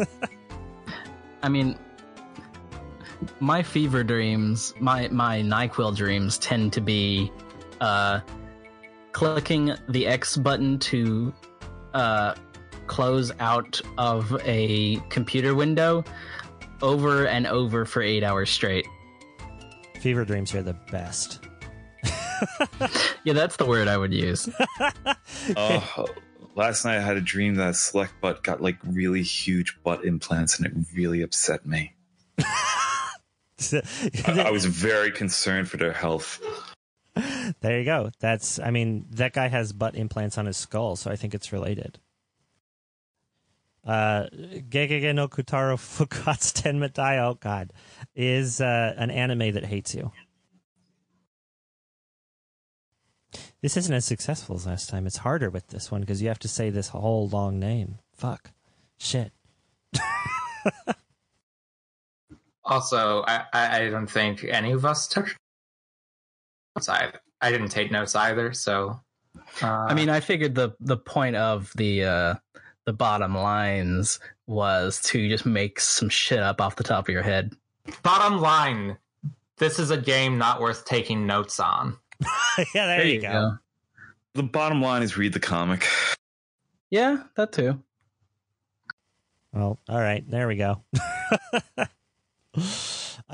This game spent more time drawing the sprite art for a man with a butt for a skull than trying to balance any of the stages. So there you go. All right, what else do we have for Harmony? Anything? Are we moving on? Bottom line, this game is a ghost train to hell. Yeah, that's kind of it. Yeah, there's a lot of ghosts in it. That's nice. That ghost train had skeletons as passengers. That was wonderful. They were just sitting around drinking. I just loved that. Gegege no Kitaro is the Dark Souls of Doki Doki Panic of video games. I don't get it, but I like it. I don't get it either. It's Gegege no Kitaro would probably be better with a translation, but we don't have that option. Or maybe it's just better as a weird What would they translate? There's cutscenes. Oh, yeah, sorry. I was just like... not even paying attention during those. I was just like, I'm waiting for the platforming and the cutscene plot was genuinely charming. And if you are curious about that, just watch the Game Center CX episode. Bottom line, don't play this game. Just watch the Game Center CX episode. It's better unless you are a person after my own heart, in which case you have to experience that Kusoge firsthand. But otherwise, if you're a normal person, yeah, just watch the episode. Play Atlantis no Nazu instead. God, no. That's definitely a better experience. It's certainly a more interesting experience, but it's not for humans. That's what makes it good. It is. Unfortunately, Gegege no Kitaro is for humans and not for yokai. Gegege no Kitaro is the hero we deserve. I just want to say that with the Game Center CX episode, Gegege no Kitaro is better as a TV show twofold than it is as a game. So that's interesting. Because there's 2 TV shows. Because there's an anime. There's a lot more than 2 TV shows. Well, then lots of times it's better than the game, but okay. All right. I don't know. I think that's it. This was a hard one to talk about, honestly. I'm glad we pulled out an hour and 50 minutes out of this. It's pretty interesting. There's at least 45 minutes of us talking about Pokemon. Okay, well, that's fair. And we haven't even gotten to the bonus category yet. What's the bonus category? Okay, so are you guys wanting me to start it now? I think so. Instead of at the start of the podcast? Anyway, I'm going on. Okay, so Yokai Watch is a thing, in case you haven't heard. And I don't know if anyone's aware that it got of its localization over here and how it is, but they took a series that was very clearly just buried deep in Japanese folklore and culture, and they decided to try and Americanize it, despite the fact that the third game goes to America and discovers American yokai, which is really interesting in its own way. So the characters are all named like English names. The town is called Springdale, which is fun for me because that's the town I was born in. Nice. It's just basically everything you ever hated growing up about 4Kids localizations of anime. And so as a result, my question here is, Gegege no Kitaro is coming to America. Localize it as badly as you can or you're fired. How would you do this? First, the title. Kit the Kid. Kick the Kid? Kit. Oh, Kit the Kid. Yeah. The worst possible dub name I could think of. How about Grabbed by the Ghoulies? Oh, that's a bad one. That's good. I would call it Kid Ghostbusters. Oh shit, that's what I was going to do. It's definitely Kid Ghostbusters. The realer Ghostbusters. Ghostbusters Jr.? I think Ratman would definitely at least be called Ratman. That seems like it's just that's a given. They can't possibly change his name. He'd sound like Paul Lind. He'd sound like Rizzo. Oh my god, that's really good. That's really good. What would Kitaro be named? Steve. No, that's not a kid name. Johnny Kit. Wait, kids can't be named Steve? No, you can't name a kid Steve. Are you kidding? Steve is purely a name for salaryman. Yeah, exactly. Steve the Salaryman. No, I like Kit as the name. That's good. Kit A. Rowe. That's his name.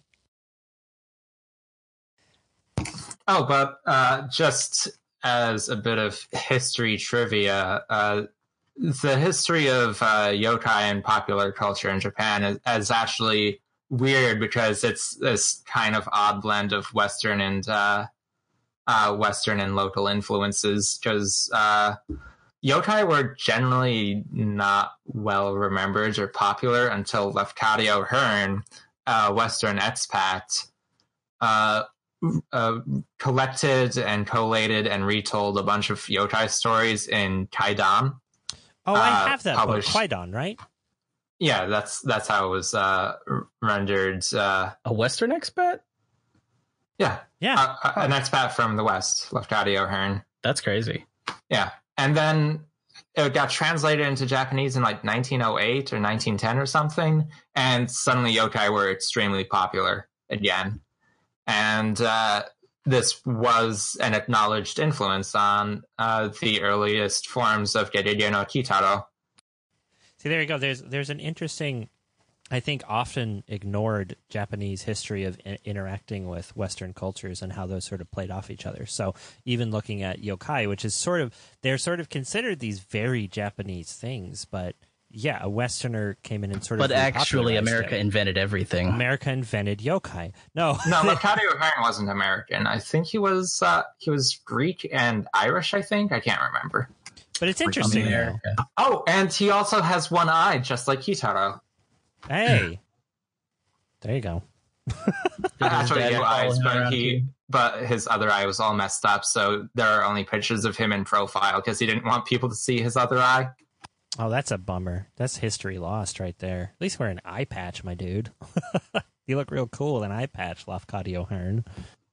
Then he could be a wayfish anime girl. Hell yeah. By the way, I just want to say that the Eyeball Dad was translated in 2002 as Daddy Eyeball. So Daddy Eyeball is a good one. I would definitely call it that. That's absolutely what that would be. I mean, I was thinking the best name for him would be Old Man Eyeball because his name is literally Old Man Eyeball. See, I like Daddy Eyeball because it's just like too close to be good. Like it's literal enough to be bad, but also stupid sounding, which is good. Yeah, like 4Kids stuff. Definitely, they love to try and implement a certain Western cartoon wackiness into these things, despite the that they come from. So like Daddy Eyeball has like a ring to it that would go along with some sort of Tom and Jerry thing. Oh my god, Neko Musume, Cat Girl, was literally translated as Cat Chick. We already have a bad translation of this.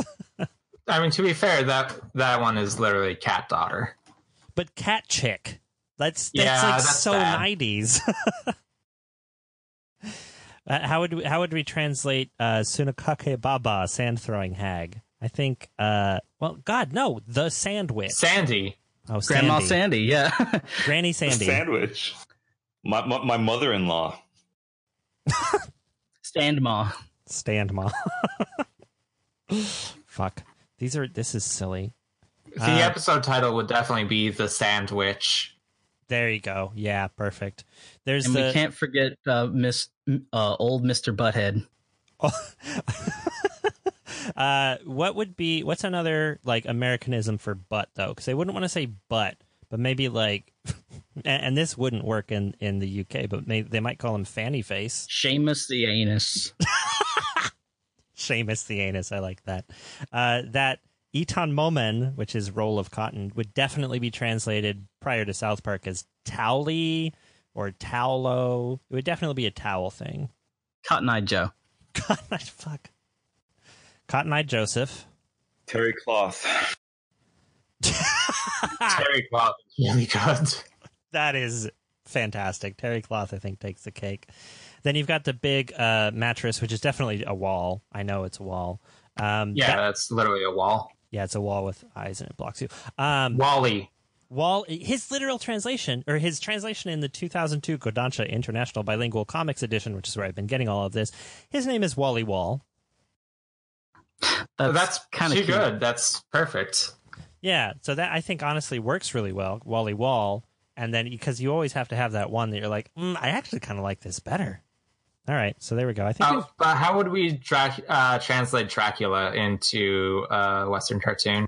Mr. Vamp. Mr. Vamp. That just makes him sound like. It just makes him sound like femme fatale, though. I don't know. Can't have that. It's kids watching. Don't get horny, kids. Dean Draco. Nope, this is bad. Do you realize how much like on-screen editing would be done of putting bathing suits on Ratman so no one has to look at his butthole? Putting bathing suits on Kitaro so no one has to look at his tiny baby dingus. Dingus is really good, by the way. I just want to really... Dingus is a good word. You couldn't see that in the cartoon that we watched, could you? Yeah, you totally could. When he transforms back from a whale monster, you could totally see his dingus. Oh, I looked hard and I must have missed it. You can see Sorry, his Katara, I'm balls. not trying to shame your junk. Before he was back to a baby, it was his wingus. His whale dingus. I believe that's called a dork. Oh shit, you got me. That's true. That is the actual term. A whale penis is a dork. A dorka. A dorkable. Oh my god. No. All right. Now you can't get that image out of your head.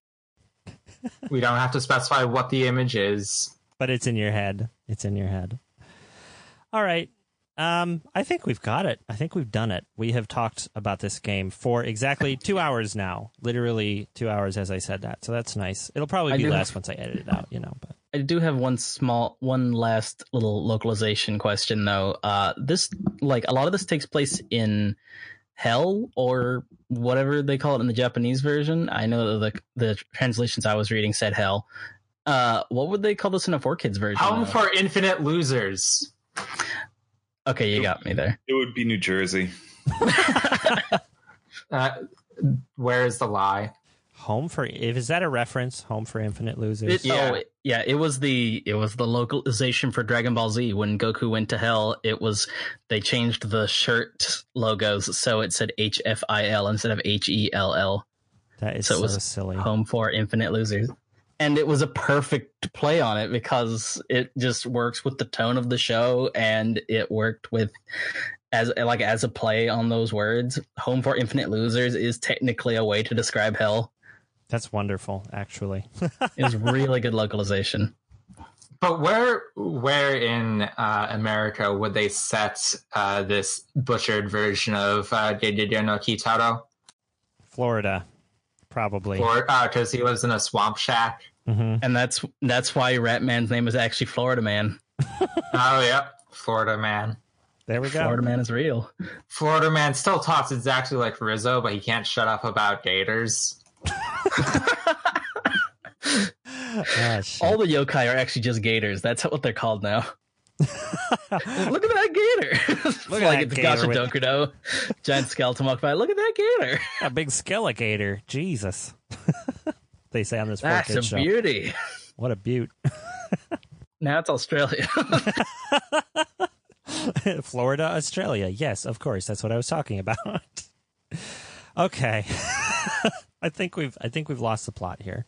So I'm going to call it for this podcast. Thanks for listening, everybody.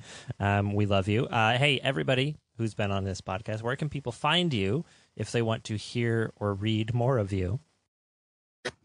I'm Courier Rice. I have been your co-host, Courier Rice. You can find me on Twitter as Courier Rice. You can find me in probably all the corners of the earth as Courier Rice.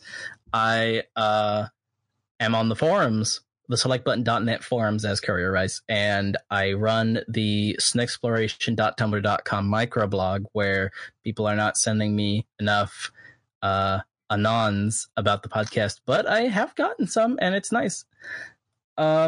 Feel free to send all your questions and hate mail and strange, inappropriate fan art there.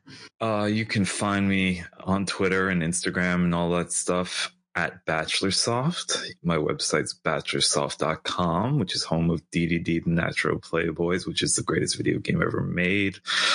I post on the selectbutton.net forums. You'll have to figure out who I am. It's quite obvious because all my posts are very good and they all get so many blood potions and they're all very entertaining. And now they're all going to be about astrology because I'm getting into that shit and I realized it's so good because it says I'm the best every day. That's true. There's no denying that. And I am Tulpa. You can find me on the forums as Tulpa. You can find me on Twitter as Memorious Tulpa. And you can find me on another Select Button Dragon podcast, No Rangers Allowed, where I exasperate my players as the GM of a Dungeons & Dragons game for 2 hours every 2 weeks. And yeah, you should definitely be listening to No Rangers Allowed if you like D&D podcasts. It's currently my favorite podcast, and I have been name-checked on it at least twice, so that makes it the best podcast. I've been Virtual Clint. You can find me on Twitter at Virtual Clint. I'm on the Select Button forums as Virtual Clint. If you like this podcast, please spread the word. I didn't write any good ones down, so tell a random construction worker or tell that guy on the street who's kicking your shins. Why is he kicking your shins? Because he wants to know about this podcast. Tell him about it. Anybody. We love it. We love when you spread the word. If you leave us a review on iTunes, I will read it on the podcast, even if it's really, really mean. And guess what? I have a review. We got a review. It's a 5-star. Ooh. And, yeah. And it's quote, a really mean review by definitely not a cast member, and I'll leave it up to you to guess who this cast member is who wrote this, because it is a cast member. The podcast review reads, "This podcast is just average. Like, if you added up all the podcasts and divided by podcast, you would pretty much get exactly this podcast." So that's the review. They must be talking about the episodes I'm not on. It's a 5-star, so it must be the average podcast. Must be fucking amazing. Like, it's really good. So there you go. So leave us reviews. I've got a way of actually seeing them now. Before I was missing them, so I apologize. But now if you leave a review, I'll get it. Unless you're Bachelor, you left a review and it didn't show up. I don't know why. That's weird. Don't forget to check out the Patreon, patreon.com/snexploration. You can donate to us, give us money, and we will buy better microphones, I promise. We have a website. You can find it at snes.zone, snes.zone. It has links to our Twitter feed, which is where you can vote for games, as well as the Tumblr that Courier runs. We've got short bios for everybody, social media links for everyone. So if you didn't catch it this time, you can just go there and click on it. Some other weird crap on there. And as always, for more inane video game discussion, jump into the selectbutton.net forums. You'll find all of us there. The next podcast is going to be up on March 24th, 10 days after my birthday. And next week, you don't get to vote. We're not picking a game from your votes, so I'm sorry. But we're actually running a contest where one lucky listener will get to dictate exactly what game we play. It's for our 20th anniversary. Check out the Twitter for more details. So we are taking people's votes, just in a different way. Just in a very different way. One person gets to vote, and it's the only vote that matters. So it's a raffle. I believe that's the word you're looking for. Yeah, that is the word I'm looking for. The lottery, as in the short story, The Lottery, where someone was picked and then got to pick a topic for a podcast. Mm-hmm. Yep, it's That's exactly what happened in that story. And yeah, so that's it. So I guess until next time, it's not Gun Force? It's not Gun Force. It's not Pat Labor. It's not Disney's The Haunted Mansion. It's not Scooby-Doo. It's not Yokai Watch. Or is it? I think it is Yokai Watch. Anyway. No, it's not. And until next time, as always, it's not Chuck Rock.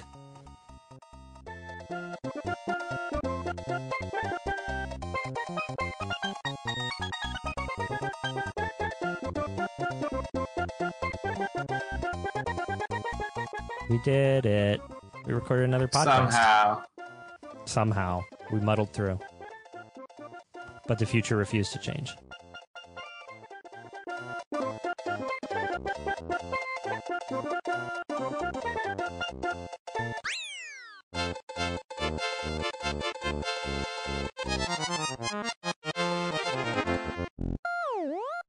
Thanks to Schnabubula for allowing the use of his incredible song playing Super Mario World while taking mushrooms. As always, thank you for listening to the podcast. Bye-bye.